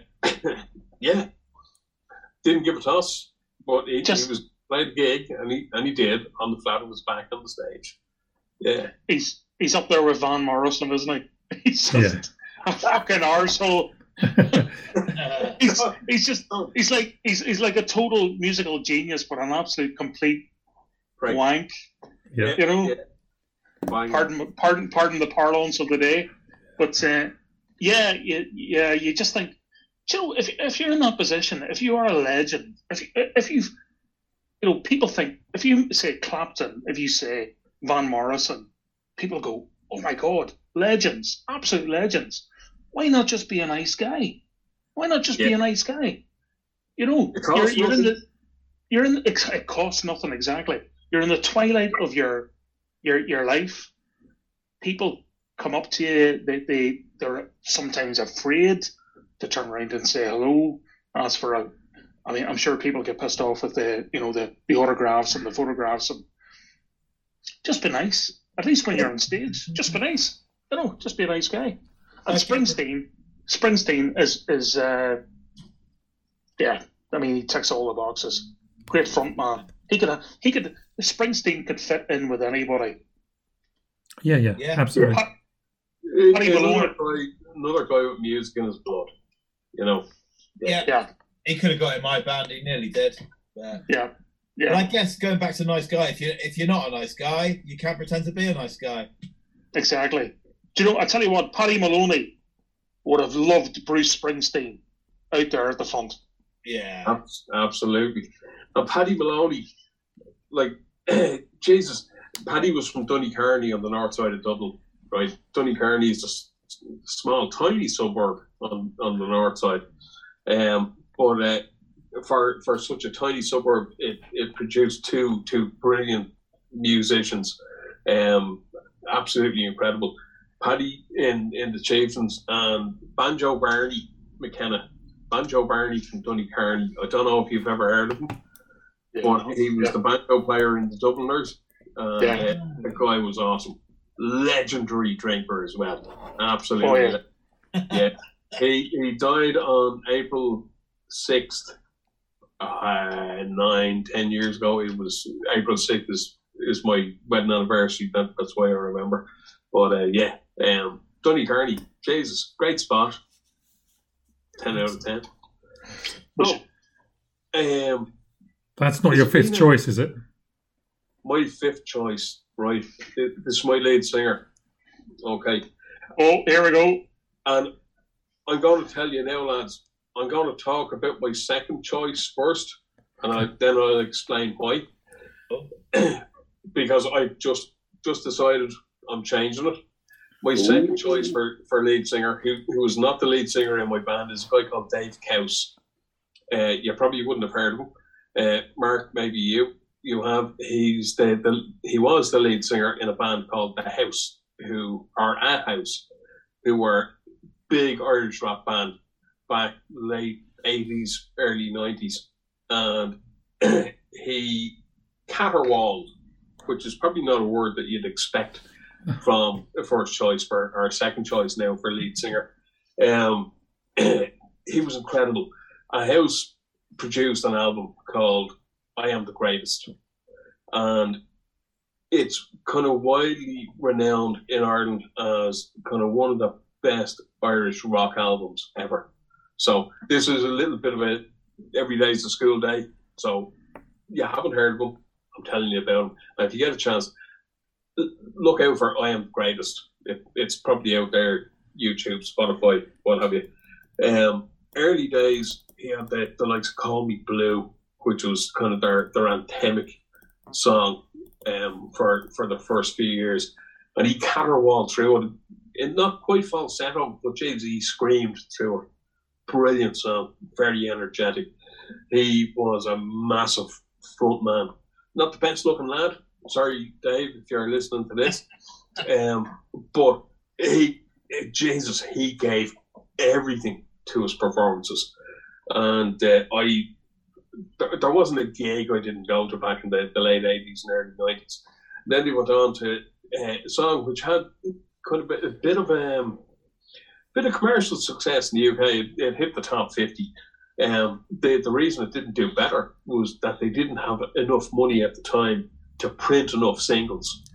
But it got massive airplay, and it was called Endless Art. And in that song, he talks through it rather than caterwauling.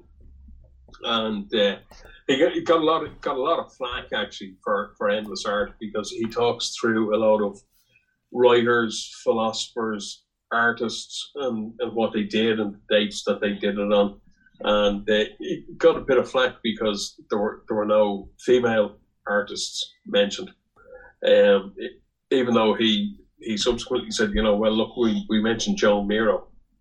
and not realising that John Miro was actually a man. Excellent.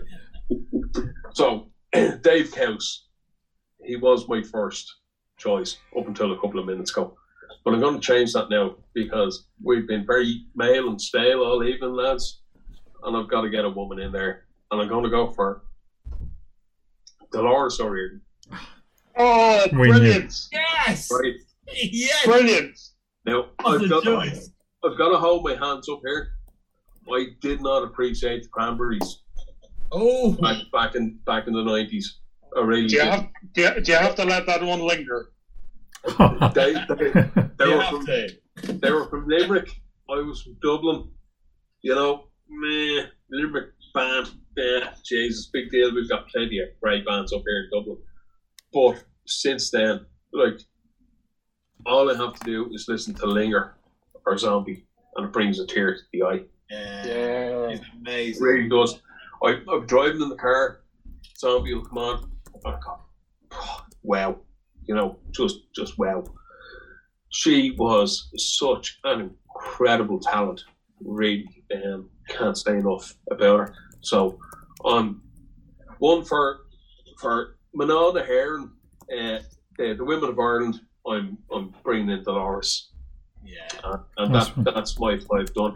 And to be honest with you, Dolores was such a strong vocalist. She would have whipped any of the other 4 boys into shape behind her. She really would. So, yeah. One for you, Dolores. Go, girl. tell you what, I'm so glad you've done that. I'm a big fan of the Cranberries. Big fan. I've got loads behind me here. All their albums. And she was phenomenal. Taken far too early. She had mental health issues and so on. But what a beautiful, haunting voice she had. She's got. She was special. I saw an RTE, their kind of our version of BBC program recently, and her mum was interviewed. It was kind of a little bit about her life, and the mum was explaining how she was getting involved in bands, stuff like that. It was quite exceptional. But her mum, you know, like little old Mammy from Limerick, who had this huge, massive rock star daughter, and the story she told about, you know, how invested she was in her voice and her music. It was really quite incredible, and she just happened to be invited along to a bit of a gigging session. A couple of local lads were auditioning, and they thought, might try a girl out, you know. And she rocked up, told the lads what to play, and just knocked them out of the park, you know. And she was only a kid, you know. She wasn't a rock star that we all grew knew and loved. She was just a young one, I think only 14 or 15, who knew she had a bit of a voice. And while they may have been auditioning, you know, she was the one who said, yeah, you guys, you'll probably work with me, you know. So 10 out of 10. But like you say, taken way too soon, but what a talent. Absolutely. You know? What a great it's the first time on our podcast, that I've actually been wiping a wee tear from my eye. You're 100% there, Finn. You know, God bless you for choosing her. That's a great choice. And well, what more can you say? Thank you. Taken before her time, and she I mean, two or three great albums, but by God, they were epic, and they remind me so much as well. Like when I was at university, and just hearing "Linger" for the first time, just thinking, you know, an angel, and the whole album. But you could tell it was Dolores. Dolores was the Cranberries. I don't think it was any of the rest of them. Yeah, her voice is so unique. Yeah. Oh. And I'll just finish off by saying, if anybody's out there listening to this, who may be suffering a little bit, like Dolores talks, just talks. Well said. Yeah. Absolutely. Agree to that. Brilliant. Totally agree with that. Yeah. Cheers. Slán That's my 5 done. Thank you. Finn, thank you. Well done. Well done. Alan, Me. surprise us. Okay. So when I was thinking about this band, I really wanted I wanted the front guy to be, and I'm sorry it's not a lady. I wanted the front guy to be a songwriter, a clever songsmith, somebody who can almost, and he has done, he makes a song out of anything. But he does it with such panache and style, and the delivery is superb. You will have not have seen him live because, unfortunately, in the early 80s, he developed stage fright, and so he could not actually perform live. But up to then, they'd made about 2 or 3 great studio albums anyway, and they've gone on to make many, many more. And this guy's such an underrated songsmith. I use that word. This guy is craft. He lives in a little city town in Wiltshire, Swindon. He was part of he still is, one of the finest bands to come out of Swindon, XTC, and it's Andy Partridge. Oh, wow, yeah. As I say, I wanted somebody who could deliver vocals, who could write his own songs, and he did it with aplomb. And his back catalogue is fantastic. He has so much great music which people will never ever hear. They'll never ever hear because XTC are under the radar of many, many, many people. And again, these days they don't, they're no longer a band. There's been a little bit of falling out, but it's just his cleverness. Is that a word? No, it is now. Clever. It is. It's now. not here. Yeah, I mean, I say that listeners would probably be hard pushed to know, many, many of the tracks. But what can I say? I mean, there's a whole albums of a dearth of stuff. It's revered quite widely in the world of songwriting through the 80s and into the 90s and beyond. He's written lots of times with other artists as well now, but he's so clever.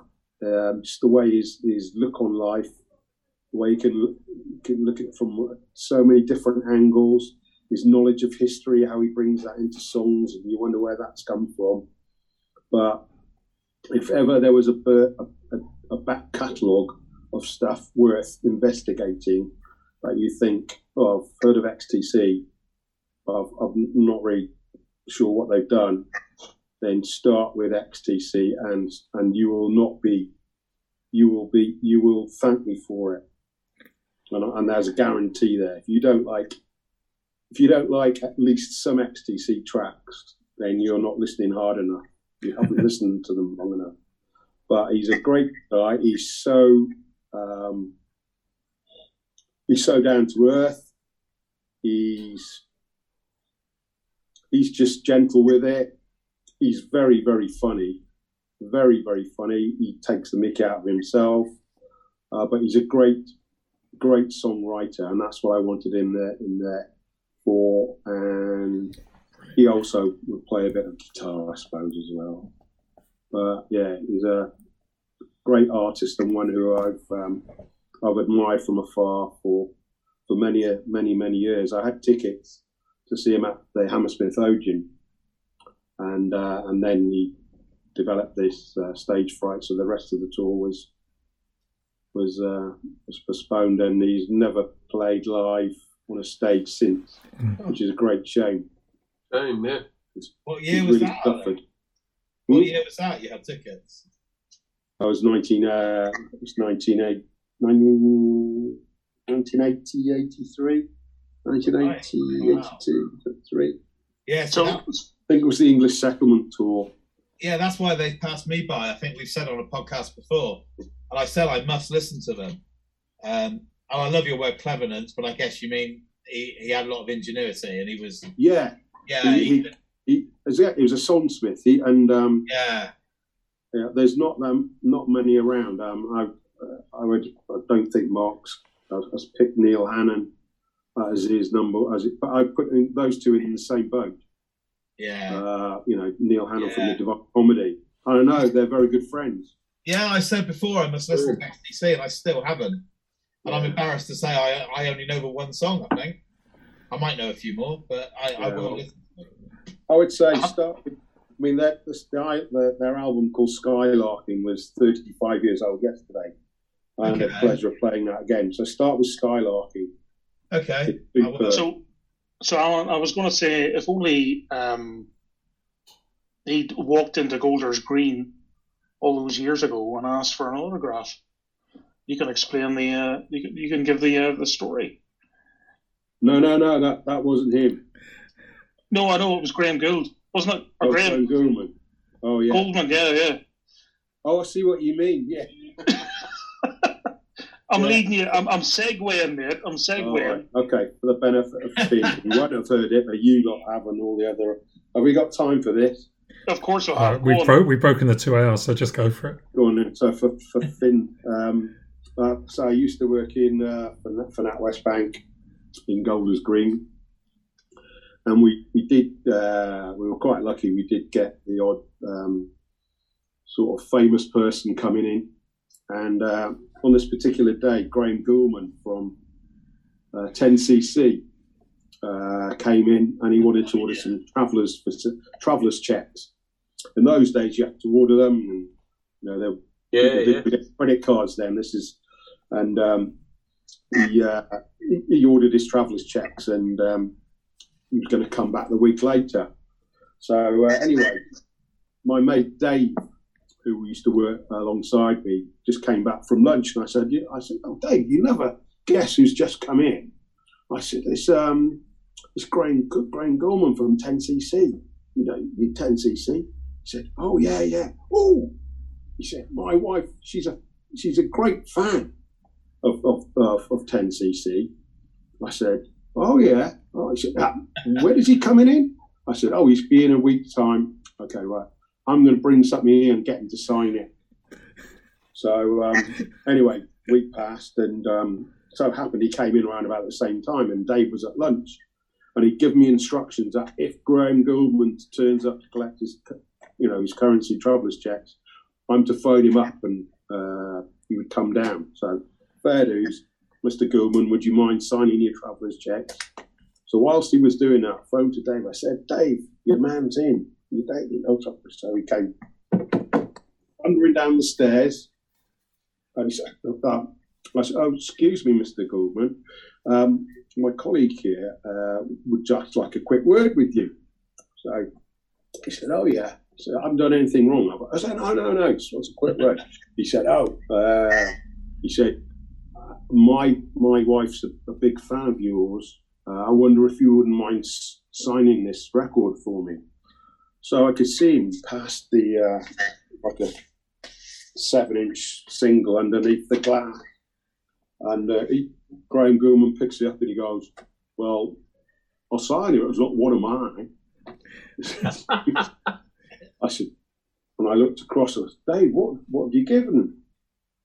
And so I leaned over then, and I could see he's given him "Sergeant Rock Is Going to Help Me" by XTC. That's funny. Terrible. That's terrible. Never. You told me that joke. It's not a joke. It's a true story. You told me that about back in 2003, and I still laugh at it. It's absolutely brilliant. Pretty regular listeners as well. We had it on the podcast probably a year ago. Every other episode. Yeah. I'm sure he signed it. Well, while we were talking, Alan, I've just ordered Skylarking. Have you? I've just ordered a remastered copy. So I'll have a good listen. Oh, good. Is it the 200 gram version? Yeah. Good. Well worth it. Nice. Should be reasonably priced. Yeah, 20 quid including shipping. Brilliant. Not bad. Is that from Burning Shed? No, that was Discogs. I got that. Ah, right. Oh, I love No, it. you won't be disappointed. Nah, good. Excellent. Yeah. Alan, thank you very much for that. Yeah, Andy Partridge. Cool. Thank you. Mark, you're going to close out for us? Yeah, I'm going to close out with the very obvious lead singer. I'll not beat about the bush. Born 5th of September. And I'm taking the piss here, David, because you said we don't have to introduce them with dates of birth. You don't need to do the Wikipedia spiel. Exactly. But I know this off by heart. Because the man has been a monumental part of my life and has taken me through very tough times and the great times too. And I will annoy you with the background. 5th of September 1946, Zanzibar. Moved to England, became an absolute phenomenon. It's Freddie Mercury. He's my lead singer. He would absolutely front up Paddy Maloney, Eddie Van Halen, John Bonham, and John Entwistle effortlessly. He could work with anybody. I'll make it brief. He is, for me, the greatest frontman, showman, singer, songwriter in my lifetime. That's it. No disputing that. No. Can't argue about that. Bula Boss. It's all gone very. Bula Boss. It's all gone very quiet. Bula Boss. Yeah, we've all gone quiet because A, we knew it was coming, and B, nobody can ever argue with it, can they? No. You know, he could front any band in any decade, any century. You know, he could be there. He's the man, isn't he? So, yeah. He has the front. And nobody would dare steal it off you, Mark. Nobody dared to take that off you. God bless you, Darren. Do you know, if I had an ounce of his bravado, I mean, he was a very humble introvert off the stage. But if I had an ounce of what he had on stage, my God, imagine what he could accomplish. He was something else, an absolute powerhouse. And, you know,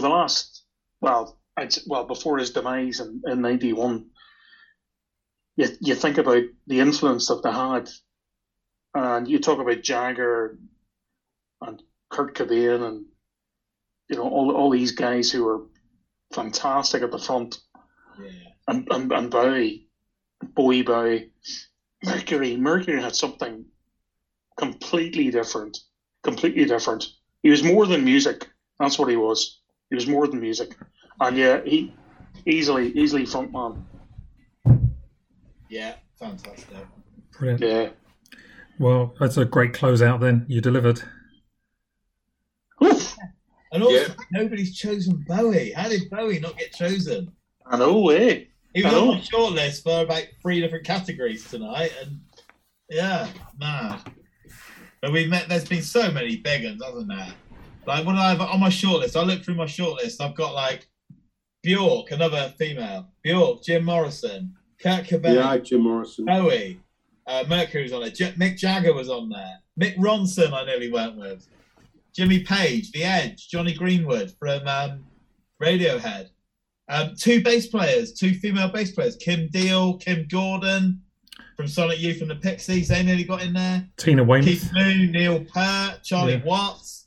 We've missed so many, haven't we? But we got some good bands. We did actually. I'm talking about the Police earlier on. Like Andy Summers, like what a fantastic guitarist. Yeah, like absolutely. Yeah, Jesus. And I used to do a roadie for a band years ago, and they used to play the odd Police song. And I remember saying to my pal Derek, who was the guitarist, says, "Why don't you do more Police songs?" He said, "Because they're a pain in the arse to play. So your hands need to be massive, and all over that fretboard playing what he does. He was an exceptional guitarist, and a lot of people don't realise, like, a lot of his riffs were like ska riffs. You know, there was a huge Jamaican influence in their music as well, which a lot of people missed. You know, but we came close to like some really fucking fantastic people out there this evening. On top of the utter legends that we've spoken about. 10 out of 10. Yeah. And as somebody who's popped our podcast cherry, I'd just like to say, guys, thank you so much. It's been an utterly fantastic evening. Really has. Learned an awful lot, and just listening to you and your passion. Thank you so much. It's been brilliant. Really brilliant. Pleasure. Thank you very much. Nahabare Makara, Nahabare. Ihawai August. Ihawai August Kalusau. Did we come up with band names? Yeah, I was going to say we all got a band name. Yeah. Oh, fuck you! Tell me we have to have a band name. Yeah, well, I completely forgot, and I thought of one while we've been recording. So I have got one. Do we want to do them, or should we post up our bands with a band name? I think we should announce them now. Oh God, I haven't had time to think of this. Thanks. How about if we've got one? If we've got one. If you've got one, go for it, and then because I couldn't think of anything to. Yeah. No, I haven't got one either. Darren, you've put some work into this. So, what's your band name? Well, I was just as we've been recording, I just thought about it. So I had Steven Tyler, Jimi Hendrix, Richie Edwards, Flea, and Dave Grohl. So there's only one of those people that is, well, two are dead, but one's very, very dead, and one's more recent. So I thought, who's going to be kind of in charge of the band? And it's got to be Hendrix. So I've gone for Voodoo Children. Oh, nice. I like that. Voodoo Lady by Creme Brulee. Voodoo Lady. Creme Brulee, love that. I've gone with Stuart Copeland, Dave Greenfield, Mark King, Charlie Birchall, and Andy Partridge, otherwise known as the Dudes Abide. The Dudes Abide. The Big Lebowski. Like the Big Lebowski. Nice. I like that. Wow. Ideal. David, can help you with that. Yeah, well, I've got Bruce Springsteen, Prince, Macca, Phil Collins, and Elton John. So they're going to go with the modest band name of Humble Brag. Ooh. Excellent. Not bad at all. There you go. Okay, guys. Finn, Mark, do you want to throw a name in now? You've had 20 seconds to think about it. All right, so I've got... Go for it, Finn. Go for it. Right, Larry Mullen Jr., Bruce Foxton, Dolores, Steve Wickham, Stuart. A great country. Oh, nice. I love it. I love it. Oh, great country. That's cool. I was thinking a Dolores band, but hey. A great country. Excellent. Nice. Go, Mark. Pressure's on now. Oh, shit. All right, okay. So I've got Mercury, Entwistle, Van Halen. I've got John Bonham. Forgot him. Oh my God. Who are the Mercurial? I'm Paddy Maloney. I don't know. Something like who are the Mercurial chieftains? I've no idea. Bonzo's Chiefs. Bonzo's Chiefs. No. Bonzo after John Bonham. Chiefs after the late, great, wonderful Paddy Maloney. Bonzo's Chiefs. The Bonzo Chiefs Doodah band. Yeah. They're supporting the Travelling Wilburys next year at Glastonbury. Nice. Hey, none of those were mentioned tonight.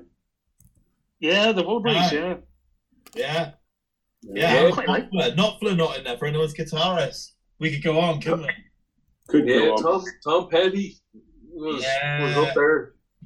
Yeah, Ray Manzarek was nearly in on keyboards. Jerry Lee Lewis I had down as keyboards as well. Oh, great choice. I had Rick Wakeman down. Yeah, he was nearly in there.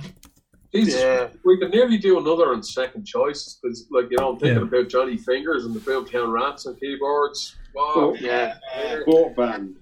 Maybe the only one tonight that we both was a duplicate was Hendrix, wasn't it? Is that right? Flea. Almost Flea. Yeah, you're right. Hendrix. Yeah, Hendrix was the one that was first choice for two of us, I think. Yeah. Yeah, you're right. That was the very first one, so we did well there. That was yeah. It shows how many great musicians there are out there, doesn't it? So Mark, what was your band name again? Bonzo, as in the nickname for John Bonham. Bonzo's Chiefs. Nice. Chiefs after Harry Maloney and the Chieftains. Thank you. Excellent. Superb, guys. Mercury can take a flying fact to himself. He's pounding us it. Yeah. He's had enough airtime. The wind has changed. 1 minute ago, he's singing his praises. So fickle. You fickle pop band appreciator. Too many whiskies, isn't it? Probably. If only. Guys, let's do this I've been again. quite good tonight. You've enjoyed it? I've been quite good tonight. You have. No rude remarks. It's all been very good. Loved it. It's probably been one of my favourites, I think, in the last 40 that we've done or whatever we've done. But yeah. Yeah, it's been good crack. It's been really. It's been great having. It's been great having the mate. It's been great having Finn aboard as well. Yeah. Thanks very much. That. It's been a really, really brilliant evening. Thanks, guys. Thank you so much. If we can only have one Irishman on in the future. See you, Mark. I know what my money's on. Like I said at the start of the podcast, we're teaming up against you boys south of Hadrian's Wall, so there'll be no departed. No, I have to say, I mean, Finn, we have 4-play. I'm sure we could make something up with 5, but you're more than welcome back any time. Absolutely. Thank you very much. I'd be only delighted. I've thoroughly enjoyed the evening. It's been fantastic. And great to see me on Mucker again. It's been a long time since we've had pints on the ferry, man. Been way too long. You know. It has. And I would love to meet you all for a pint some stage. Yeah. Yeah, we said that. One day we all will, I'm sure. So you're welcome. That would be good. No, it's been absolutely cracking. Thank you so much. Okay. So, guys, we'll do it all again shortly. The podcast cherry has been popped. He's done. Well and truly. Cheers, guys. Thank you. Great stuff. Well, listen, see you all soon. Take care. Stay on, Finn. See you, guys. God bless.